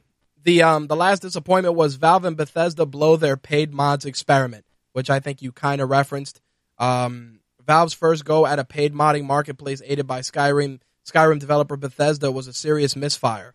The whole initiative seemed half thought out, and there were so many questions raised, questions that apparently had no good answers, that Valve and Bethesda shut the service down less than a week after starting it. So, definitely, I can see that being a disappointment for sure. Overall, I feel that the piece that Kotaku pulled out was one of those things where they hit a couple of things spot on, and then a couple of things felt like sour grapes. Now, with that said, and we'll use this to kind of bring everything full circle into a close, what did you feel for you personally was the biggest disappointment gaming-wise of 2015? One of them, definitely, it goes back to me not having an Xbox One. No hide or hair mention of Left 4 Dead 3. Okay. And just mention Valve for one thing. Right. It's like, where the fuck is this game? Okay. I'll give you that.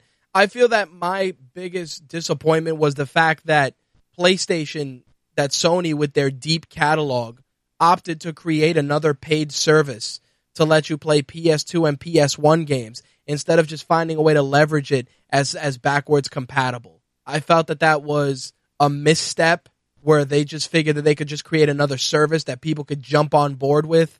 And I really can't say that I know anyone who's personally paid for that service. Is it a service, or are they just offering the games for purchase on the store? No, it's a service. The games for purchase on the store. It's a service for PS1 and PS2 titles. PS1, PS2, and PS3 titles that you can rent. It's almost like a rental service. Oh, so it's still PS Now? Yes. And that's exactly what to go with what Danny just said. Why do you have to pay to play the backlog? Let me go one better. Why can I not buy a PS2 game, any game for that matter, and put a game in and have a patch download of some sort, and I'm able to play it, and I'm able to just play the game. I'm not even talking about digital shit, but I'm talking about being able to buy a game, and any game, like I said, PS1, PS2, PS3, put it in the hardware. It says, PS1 game detected, PS2 games detected, downloading, patch or emulation patch or whatever. And then you just play the game. I'm not even talking about digital shit. Like Danny just said, like Xbox does. Just put the game in and play the shit. Well, this is where a lot of people are going to disagree with me, and I'm going to get the asshole label. First and foremost, regarding PlayStation and Xbox, I have either all my consoles or the ability to play them, from another console. So backwards compatibility is not a big deal to me. And I'm saying it again, I said it earlier in that list, but Xbox announcing backwards compatibility 2 years after the console came out, it's a fucking crutch. It's a crutch because you're too far away from your mic. Doing as well as they want them to. And if it can suddenly do it 2 years later, it could have did it when the thing launched. Slick. If you had mentioned it when the console launched. Slick, you're too far away from your mic. I'm sorry. What about now? That's substantially better. I thought you were calling me from a cave in fucking Bin Laden's hideout. Fuck you. No, I'm just saying that the the backwards compatibility being announced at E3 was a fucking crutch, because if it can do it 2 years after the console came out, it could have done it day one. Had you mentioned it day one, it would be something to be excited about. But you did it 2 years later, right? And you're resting on this crutch instead of making new games. Well, here's the thing. You got games that were announced before the freaking Xbox One even came out that right. still aren't out. Okay, but where are these fucking games? I don't care about the fucking Xbox 360 games. Give me new games so I have interest in the console and buy the console. Well, I don't need backwards compatibility, because guess what? My Xbox 360 is in my bedroom collecting dust. It hasn't been turned on in 2 years. Well, I'll tell you why I partially agree with you and I disagree. I partially agree because if the system had the capability to do it from the jump, then it should have. I have no arguments there. I do feel that they kind of shelved it and they opted to just work on it later on and improve it and launch it, which again, make of it what you will, whether it was right or wrong, fine. My issue is the fact that you tell somebody, hey, here's this brand new console, it's backwards compatible. It's easier to get people to jump on board a new console knowing that they can at least get rid of their hardware and still finish that backlog of games they got. You get what I'm saying? Again, I'm not saying that there shouldn't be new games. I don't disagree with you. But I also feel that when you're putting out new consoles while the other console's life cycle is still, petering to a close, the fact is that there's still games people haven't played. And there's also games that are relevant that people still may not have played, either because they were too expensive or because they might have not been on sale or whatever the case may be. Hell, I had games that I picked up that were still in plastic that I just didn't have time to play. Had I sold my 360, I would have been like, shit, how am I going to play these? Again, I'm not advocating that it's right or wrong. I'm just advocating that if the capabilities are there and the people own the hardware, why do we need 6 black boxes under our TV when we can just have 2? You get what I'm saying? I mean, part of it is that, you have supposed new technology. The older technology is not going to work. I mean, if you take one of the big, buzzwords this year is Final Fantasy VII. If you take a PC version of Final Fantasy VII and try to put it in your PC running Windows 10 right now, it's not going to work. Right. Unless you have some kind of emulator, that you downloaded, which is not part of Windows, but, just straight up legit Windows, it will not work. It's the same, basic concept. And, excuse me.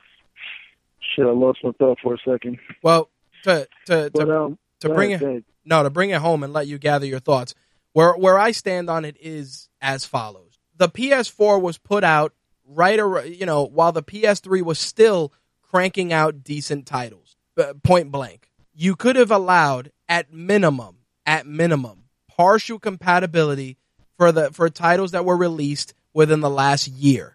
That way, people would have been like, all right, I'll sell my PS3 and buy a PS4 because I still got a backlog of games, or at least, a predetermined list of games I could still fuck with. Same thing with the 360.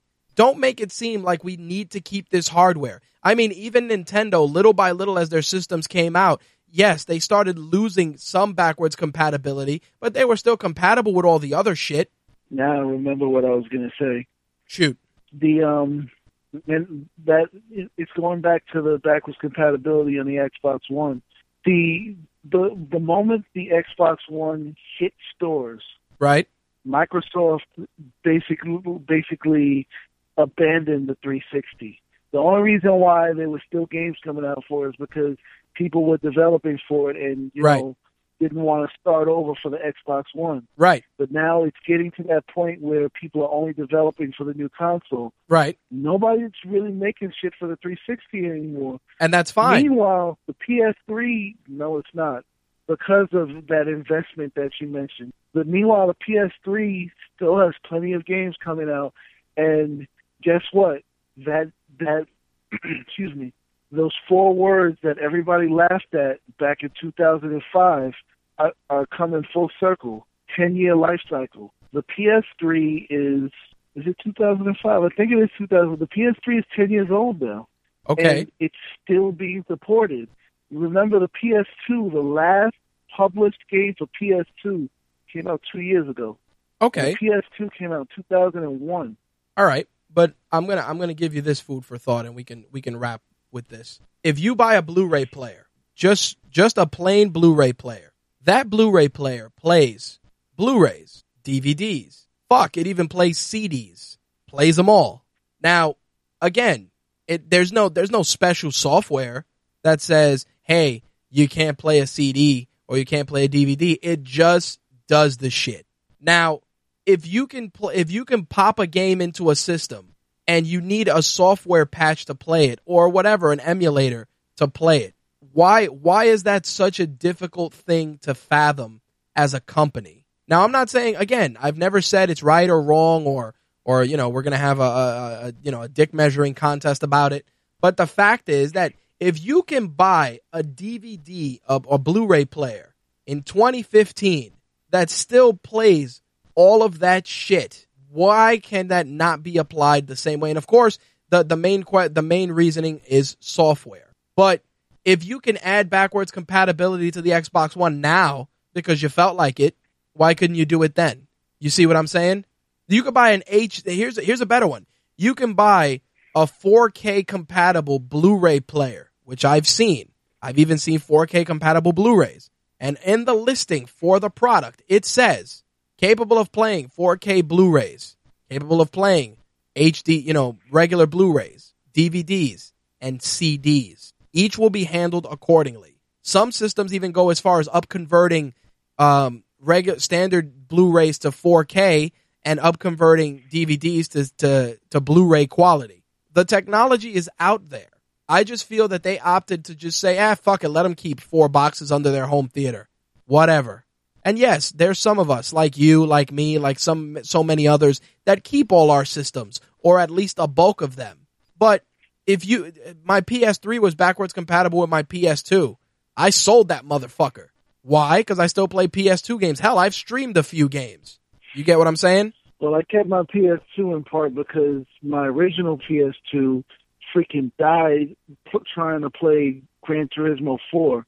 So I actually wound up buying a PS2 not long before the PS3 came out. Right. So there was no reason for me to get rid of a brand new PS2 just because that's the fine. PS3 came out. And that's fine. You know what I mean, dude? That's totally fine. But the PS3 had the backwards compatibility at the time because I know how you are. Yours has to have it. And if it does... Well, it wasn't even that. I was an early adopter. Right. I didn't know that they were going to take it out of the PS3 at some point because I got it when it first came out. Right. I just go back to the Blu-ray argument of what I said before. If you can pick up a Blu-ray off a shelf, from a high-end one to a cheap one, and you can still play old shit on it, the rules of engagement are still the same. It's still a laser reading a disc. It's the software. And I'm sorry to say, you're talking about systems with 500 gigs, 1 terabyte drives that you can upgrade to. Why can the emulation software not exist? Why can it not be a patch? So many whys and no real legitimate answers. Oh, we just felt that the technology was in its infancy. Bullshit. Well, that's all I'm saying. I guess I'm a devil's advocate in this one. And that's fine, dude. That's fine. It goes back to what I've said many times, and it's also the reason why backwards compatibility came out of the PS3. But what do you call it? Customers, it's money. Their pockets. Yeah, it's money. Essentially told Sony they don't give a fuck about backwards compatibility. I know. And when they took it out and dropped the price, the PS3 started selling. Right. So with that logic, if I were Sony, I wouldn't put it in the PS4 either. Yeah, you know what it is, man? It's just because they. Go ahead. Go ahead. No, I was gonna say I just find that tough to stomach, only because you made a service out of it. Oh no, I'm not. I mean, you see what I'm saying? On that, I feel like they should just put them in the store for $10 or something. Thank you. Because to answer that, I thought they would just put it into the store. I wasn't really following it. Yep. But to address that, if it were in the store and people were like, well, why are you charging us for it again? How many times have you fucking bought Super Mario Brothers? Yep, and that's exactly it. That's fine, and that's what I mean. If you would have said to me, "Hey, you're a PS4 owner, do you want to buy the Bouncer?" You know, buy the Bouncer, $15. Wow. You know, and that's why I went super obscure, super early release. You know, you want to buy the Bouncer, $10, $12, whatever it is. Hey, you got the option to buy it, or you have the option to not buy it. But the fact is that it's choice. Like, hey, if I want to own that particular game, if I want to play Toe Ball #1 on my fucking PS4, I should be able to do that. I should be able to either go onto the PlayStation Store, or if I have the disc, slap it in there and play it. Simple as that. I shouldn't need some $50 a month service for that shit. I'm sorry, but no. I mean, I definitely agree with that. But, that's all I'm saying. Like my issue, and that's a big disappointment for me, because Sony created a complete fucking service, dude. A service with a subscription out of it. Instead of just saying, hey, we're going to put our entire PS1, PS2, and PS3 back catalog on the PlayStation Store, buy what you want, have a nice day. Like Nintendo does. But then, you see, it goes back to what we always say. If you don't like it, don't buy it. I'm not talking to you, I'm talking to everyone. Yep. Don't fucking pay for it. Yep, I didn't pay for it. That service will shut down. Yep. That service will shut down and something else will come out in its place. I agree. They will try something else. I agree 10,000%, dude. I saw it, and as soon as I read what it had and how they did it and the rental policy, I'm like, the rental policy? I'm like, fuck you. I'm like, either I buy the game or I don't. If I want to rent, it's called GameFly. That's all I'm saying. Anyway, that was our biggest disappointment. Last things to wrap things up. Your highest rated recommendation for gamers in 2015.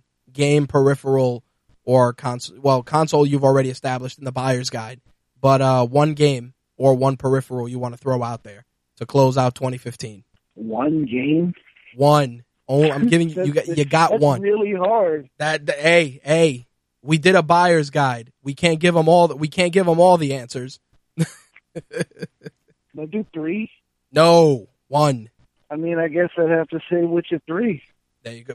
Solid choice. Game of the year. year. Shit could keep you going for a long, not even because it was game of the year. It's just it'll keep you going for a long ass time, and there's still more coming. There you go. I would go Batman Arkham Knight. Amazing game, stellar, start to finish. With an asterisk, because if you haven't got it for a cheap price or got a deal on it, a Game of the Year version is all but certain. Simple as that. Yeah, I could never put that out there as the one thing, just because of all the bullshit that was pulled by Warner Brothers with Arkham Knight. No, I understand, but I'm excluding DLC, and like I said, with a big asterisk. It's like if you find a game for $25, dude, between now and Christmas, play that shit. You know, play it, because even if you pay $25 and you sell it for $15 3 months from now, you're still ahead of the game, because the Game of the Year edition will come out and it won't be terrible, because you're still going to get your money's worth. I can agree with that. There you go. It's all a waiting game, and they don't announce anything because they don't want people to not buy it. Absolutely, it'll pop up out of nowhere. It will, dude. They'll announce it either a week or like the day it comes out. Dude, it's the equivalent of a video game RKO, right out of nowhere, straight up. True that. There you go. Anything else you wanted to add? I'm really looking forward to 2016. There are a lot of good games coming out, and like at least as far as what was announced, there's a lot of games coming out early in 2016, starting with January. So it's looking like I was not hugely positive gaming wise coming into 2015, and that was because of all the fucking double dipping. Yeah, but that it burned away a lot. And a lot of original titles came out and everything. And now the games that are coming out, there's a lot less double dipping coming out, and a lot of even games that maybe are not new, but just like Japan has been shafting us and waiting forever to send it over here. because there's games like Yakuza 5 and Yakuza 0 coming out, which have been out in Japan for a while already. Right. But it seems like we're finally getting to the point where our games for these new consoles are coming. Right. And the only other thing that I can hope for is that, and in this case it does matter, like games specifically for Xbox One, new games, not fucking backwards compatible games, right, come out so that I actually go and buy one this year. It'd be nice to actually be excited to get an Xbox One this year, and I'm speaking for myself. All right, fair enough. I look forward to 2016. I think we got a lot of stuff on the horizon, and I'm looking forward to breaking it down on future episodes of MTR in 2016. Definitely, thank you for the assist, dude. Exactly. Thank you for all the work, man, that you've done, and all the work that's still to come before the year is out. I appreciate it, and I'm sure our listeners and readers do as well. Oh, I'm sorry. There is one more thing, and you did mention it. I was going to say it, but what are you, Steve Jobs? Talking about something else. And one more thing. Tuesday, episode 4 of Minecraft Story Mode is coming out. Right. And unless something crazy happens, and I don't get home from work in time, I am planning to live stream that on the RageWorks fan page. Awesome. Looking forward to it. If possible, I'll do commentary. Nice. Definitely get with me to try and set that up so we can walk through a good way for you to do that. Okay. But one way or another, like there will be, a player in the fan page, so people don't have to go around the world looking for it, and it'll be on the RageWorks Facebook fan page. Awesome. I'm looking forward to it, and I'm sure many of our listeners will as well. I'm guessing around 7 p.m. Eastern time. All right. We'll definitely try and get that out there once we iron it down. Once we iron it out, excuse me. All right, man. All right, brother. As always, thank you for all your help, and I'll see you in 2016. Yes, sir. All right, brother. Peace. All right, that was our very own Slick contributing to this week's gaming segment. Ran a little long, but it's year end. You know how it goes. We want to give you guys the best content and commentary possible, and I think it was definitely a fitting way to close it out. Let's switch gears and jump into this week's entertainment segment. Quite a bit to discuss, and we will wrap it up for 2015. So let's get to it and talk some entertainment.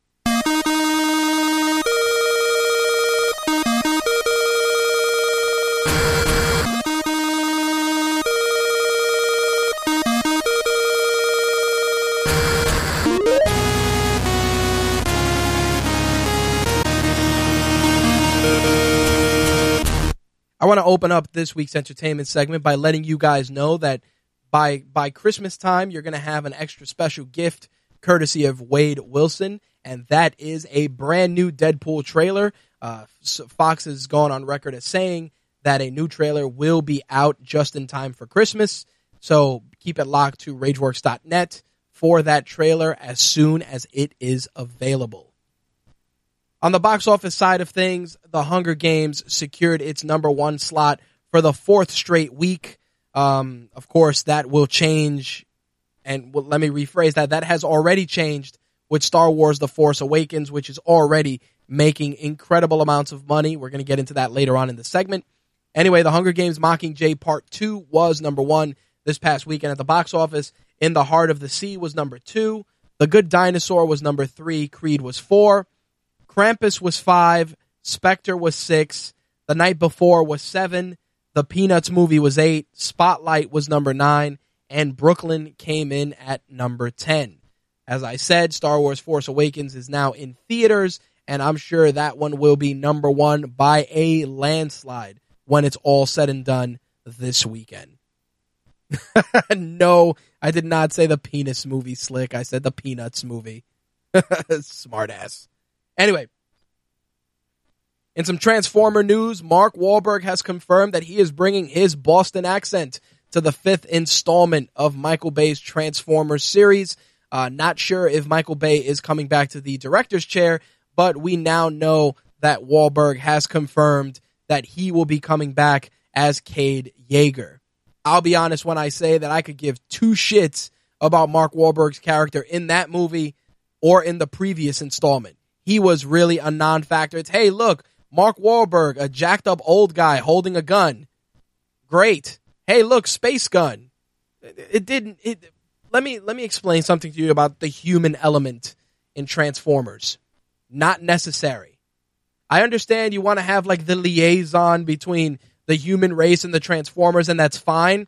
But the fact that the bulk of that story was, you know, a daughter with daddy issues and her Irish speaking boyfriend and Mark Wahlberg, and it was too much. It was too much of the unnecessary human subplot that took away from what could have been a stellar film with Galvatron's involvement and Lockdown and, you know, the Dinobots. I mean, there were definitely a lot of flaws in that film. I make no excuses for it. There were a ton of flaws, but the human element really detracted from it because, again, anything involving Autobots, Decepticons, it's pretty easy to write. It's trying to create that human element that is always tough, and it just does not translate. Wow, microphone popped up out of nowhere. It does not translate well to film. That's how I feel about it. I don't think it works. I don't think that it's right to depend on the human element. On the contrary, I think that it's a really, really big detriment. And hearing Mark Wahlberg say, "Yeah, I'm coming back for the fifth one," I was just like, yeah, that's going to be the segments that I will be fast forwarding through on the home theater release. Simple as that. On the reboot side of things, the Xena Warrior Princess reboot is moving forward. I talked about this a couple of weeks back. Variety reports that Javier Grillo Marxach will be doing, who wrote 6 episodes of Lost and was a and served as a supervising producer on Lost, will be writing the pilot script and will executive produce the new series. Sam Raimi and Robert Tappert are both involved in the reboot, and of course, there will be a new warrior princess that has yet to be cast. Of course, the original Xena series ran from 1995 to 1999 and was surprisingly enjoyable. I remember that I started watching Xena as Hercules and the Legendary Journey started winding down. Kevin Sorbo at his best, ladies and gents. And I said to myself, you know what? Let me give this Xena show a shot. And it was an incredible show, a lot of great action, really awesome subplots, really great chemistry between the leads. Bruce Campbell as the King of Thieves was always awesome to see. And just really, really solid storytelling at the time. Slick says no reason they cannot use Lucy Lawless. I don't disagree, but I know that you could probably involve Lucy Lawless, and I know she's expressed interest, but I wouldn't mind seeing a younger actress, but just acknowledging or utilizing Lucy Lawless in some capacity would be key. I'm not saying it should be like a mother-daughter dynamic, but I definitely feel that Lucy Lawless, her contributions to the role are too large to ignore. I don't know if it's a series that's going to work. I think that launching it on NBC, which is a network that pulls the plug on things very, very quickly, is not the right direction to go in. I think that if you wanted to do something, I would go cable-wise. Slick says, Robert Downey Jr. is 50, but he is Iron Man. That's exactly it. Robert Downey Jr.'s job is to stay skinny and athletic and be able to deliver witty one-liners. The suit is done. The CGI of the suit is its own thing. I think that Lucy Lawless, for as attractive as she is and as in shape as she still is, I just feel that if you're going to craft a new narrative, at least acknowledge her involvement or bring her in some capacity. That's all I'm saying. I think that at least is a solid direction. I mean, even the Supergirl TV series utilized, Dean Cain and Helen Slater and has tried its best to acknowledge some, and give parts to actors that were a huge part of those other series. Now, do I think that they're being utilized correctly? That's up for interpretation. But I do feel that that's probably one of the shows that The Flash does a really good job utilizing cast members from the previous show. I mean, John Wesley Shipp, who played the original Flash in the TV series, plays Barry Allen's father on this series. So, again, it's something that's very cool to see. I'd like it to go in that direction with the Xena reboot. I don't know if that's what they're going to utilize, but that's something that I personally wouldn't have a problem with. But again, it's all about writing, and the lead actress definitely has to be someone capable of delivering a very physically demanding performance. So once I get an air date and some casting news, I will make sure to let you guys know that as well. Now, it wouldn't be an end-of-the-year entertainment edition of My Take Radio without some what the fuck movie news. So, you guys are well-versed and are well aware of the G.I. Joe cinematic universe. It is a universe that has been established in the last 2 films and that now has a 3rd film on the horizon. Well, that universe, ladies and gents, is about to get a lot bigger. Hasbro has announced that they're creating an interconnected film universe that will incorporate 5 classic toy properties. You hear that? 5. Now, you're probably saying to yourself, okay, G.I. Joe, and what? Well, the and what is what gets a little crazy. You got G.I. Joe, which is fine. You got Mask, which I talked about in a previous installment that was going to be introduced into the G.I. Joe series. You could take it or leave it, but you could make it work. But here's where it starts getting crazy. Micronauts is going to be tied into the G.I. Joe universe. Visionaries is going to be tied into the G.I. Joe cinematic universe. And last but not least, was that Blog Talk Radio doing the call drop? Why, yes, it was. Hold on a second, guys.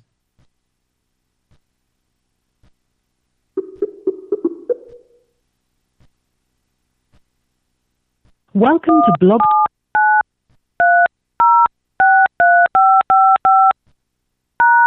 To start your show now. Since it appears you're calling back into a live show, we are reconnecting you now.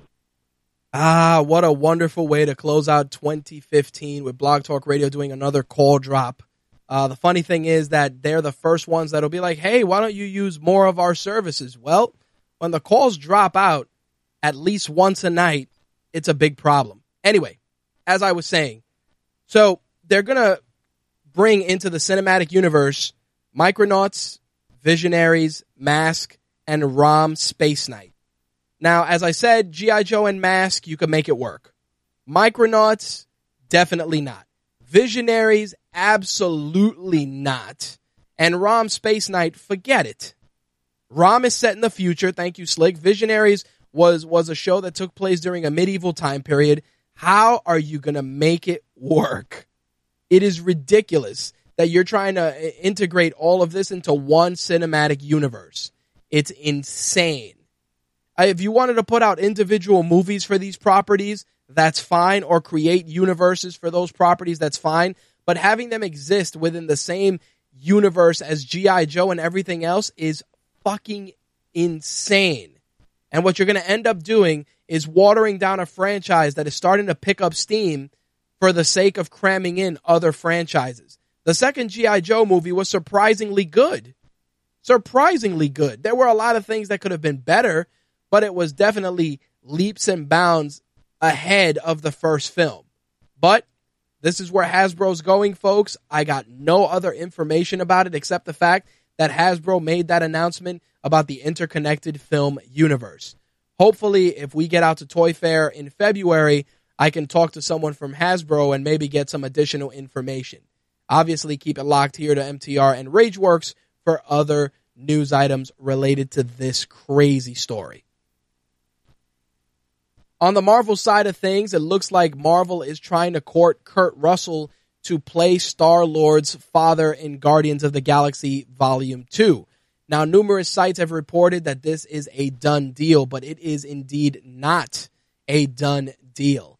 Right now, it is reported that Marvel and Kurt Russell are in negotiations, and they are trying to secure his services for the film, but he has not been cast as Star-Lord's father. Don't believe everything you read. It is currently in the works. not final as of yet.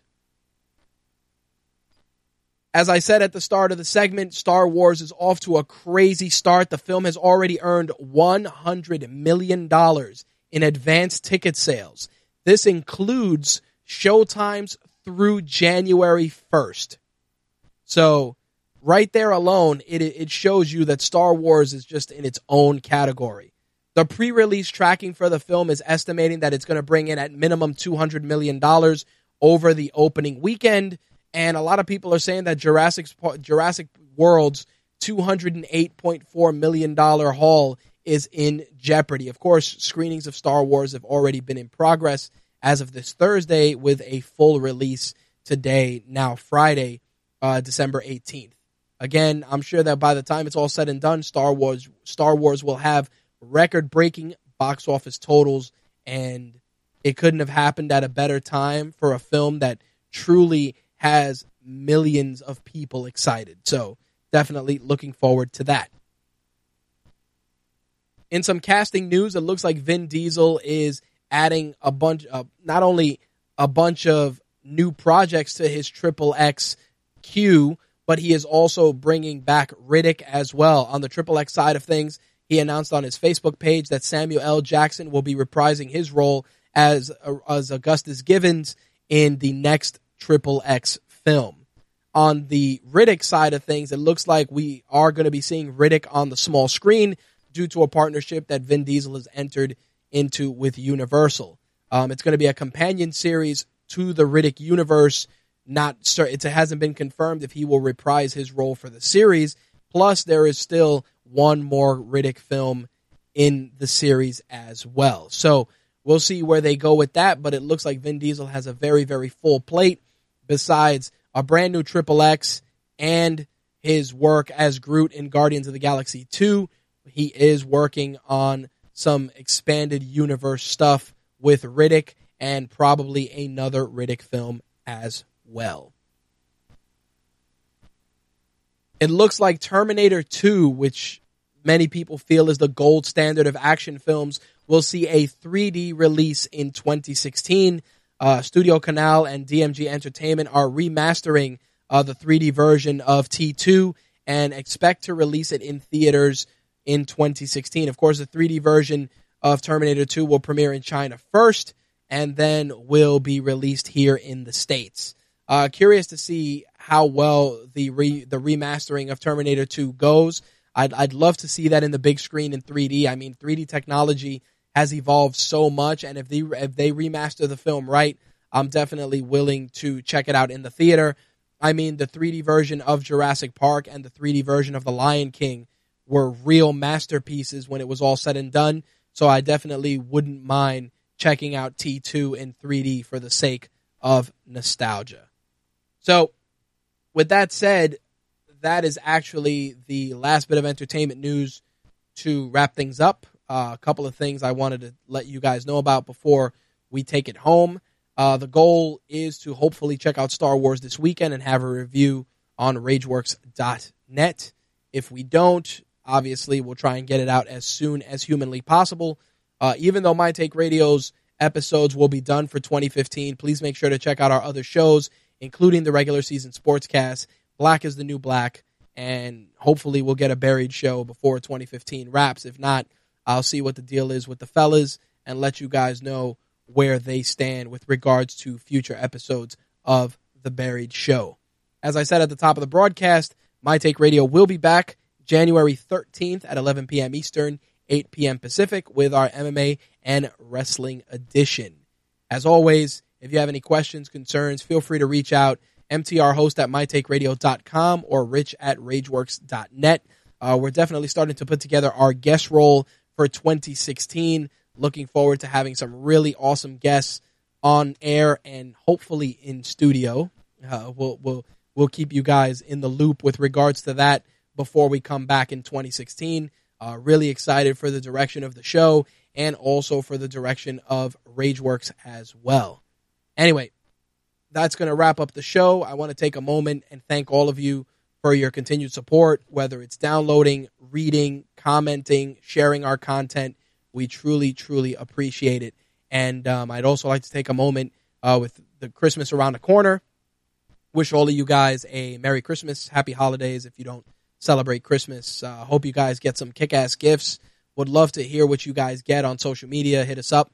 Definitely always cool to see that stuff. And as always, you can stay in touch with myself and the rest of the staff by hitting up the RageWorks Facebook group or by visiting the Facebook fan page, facebook.com/official RageWorks. Of course, you can also follow us on Twitter at Rage_Works as well.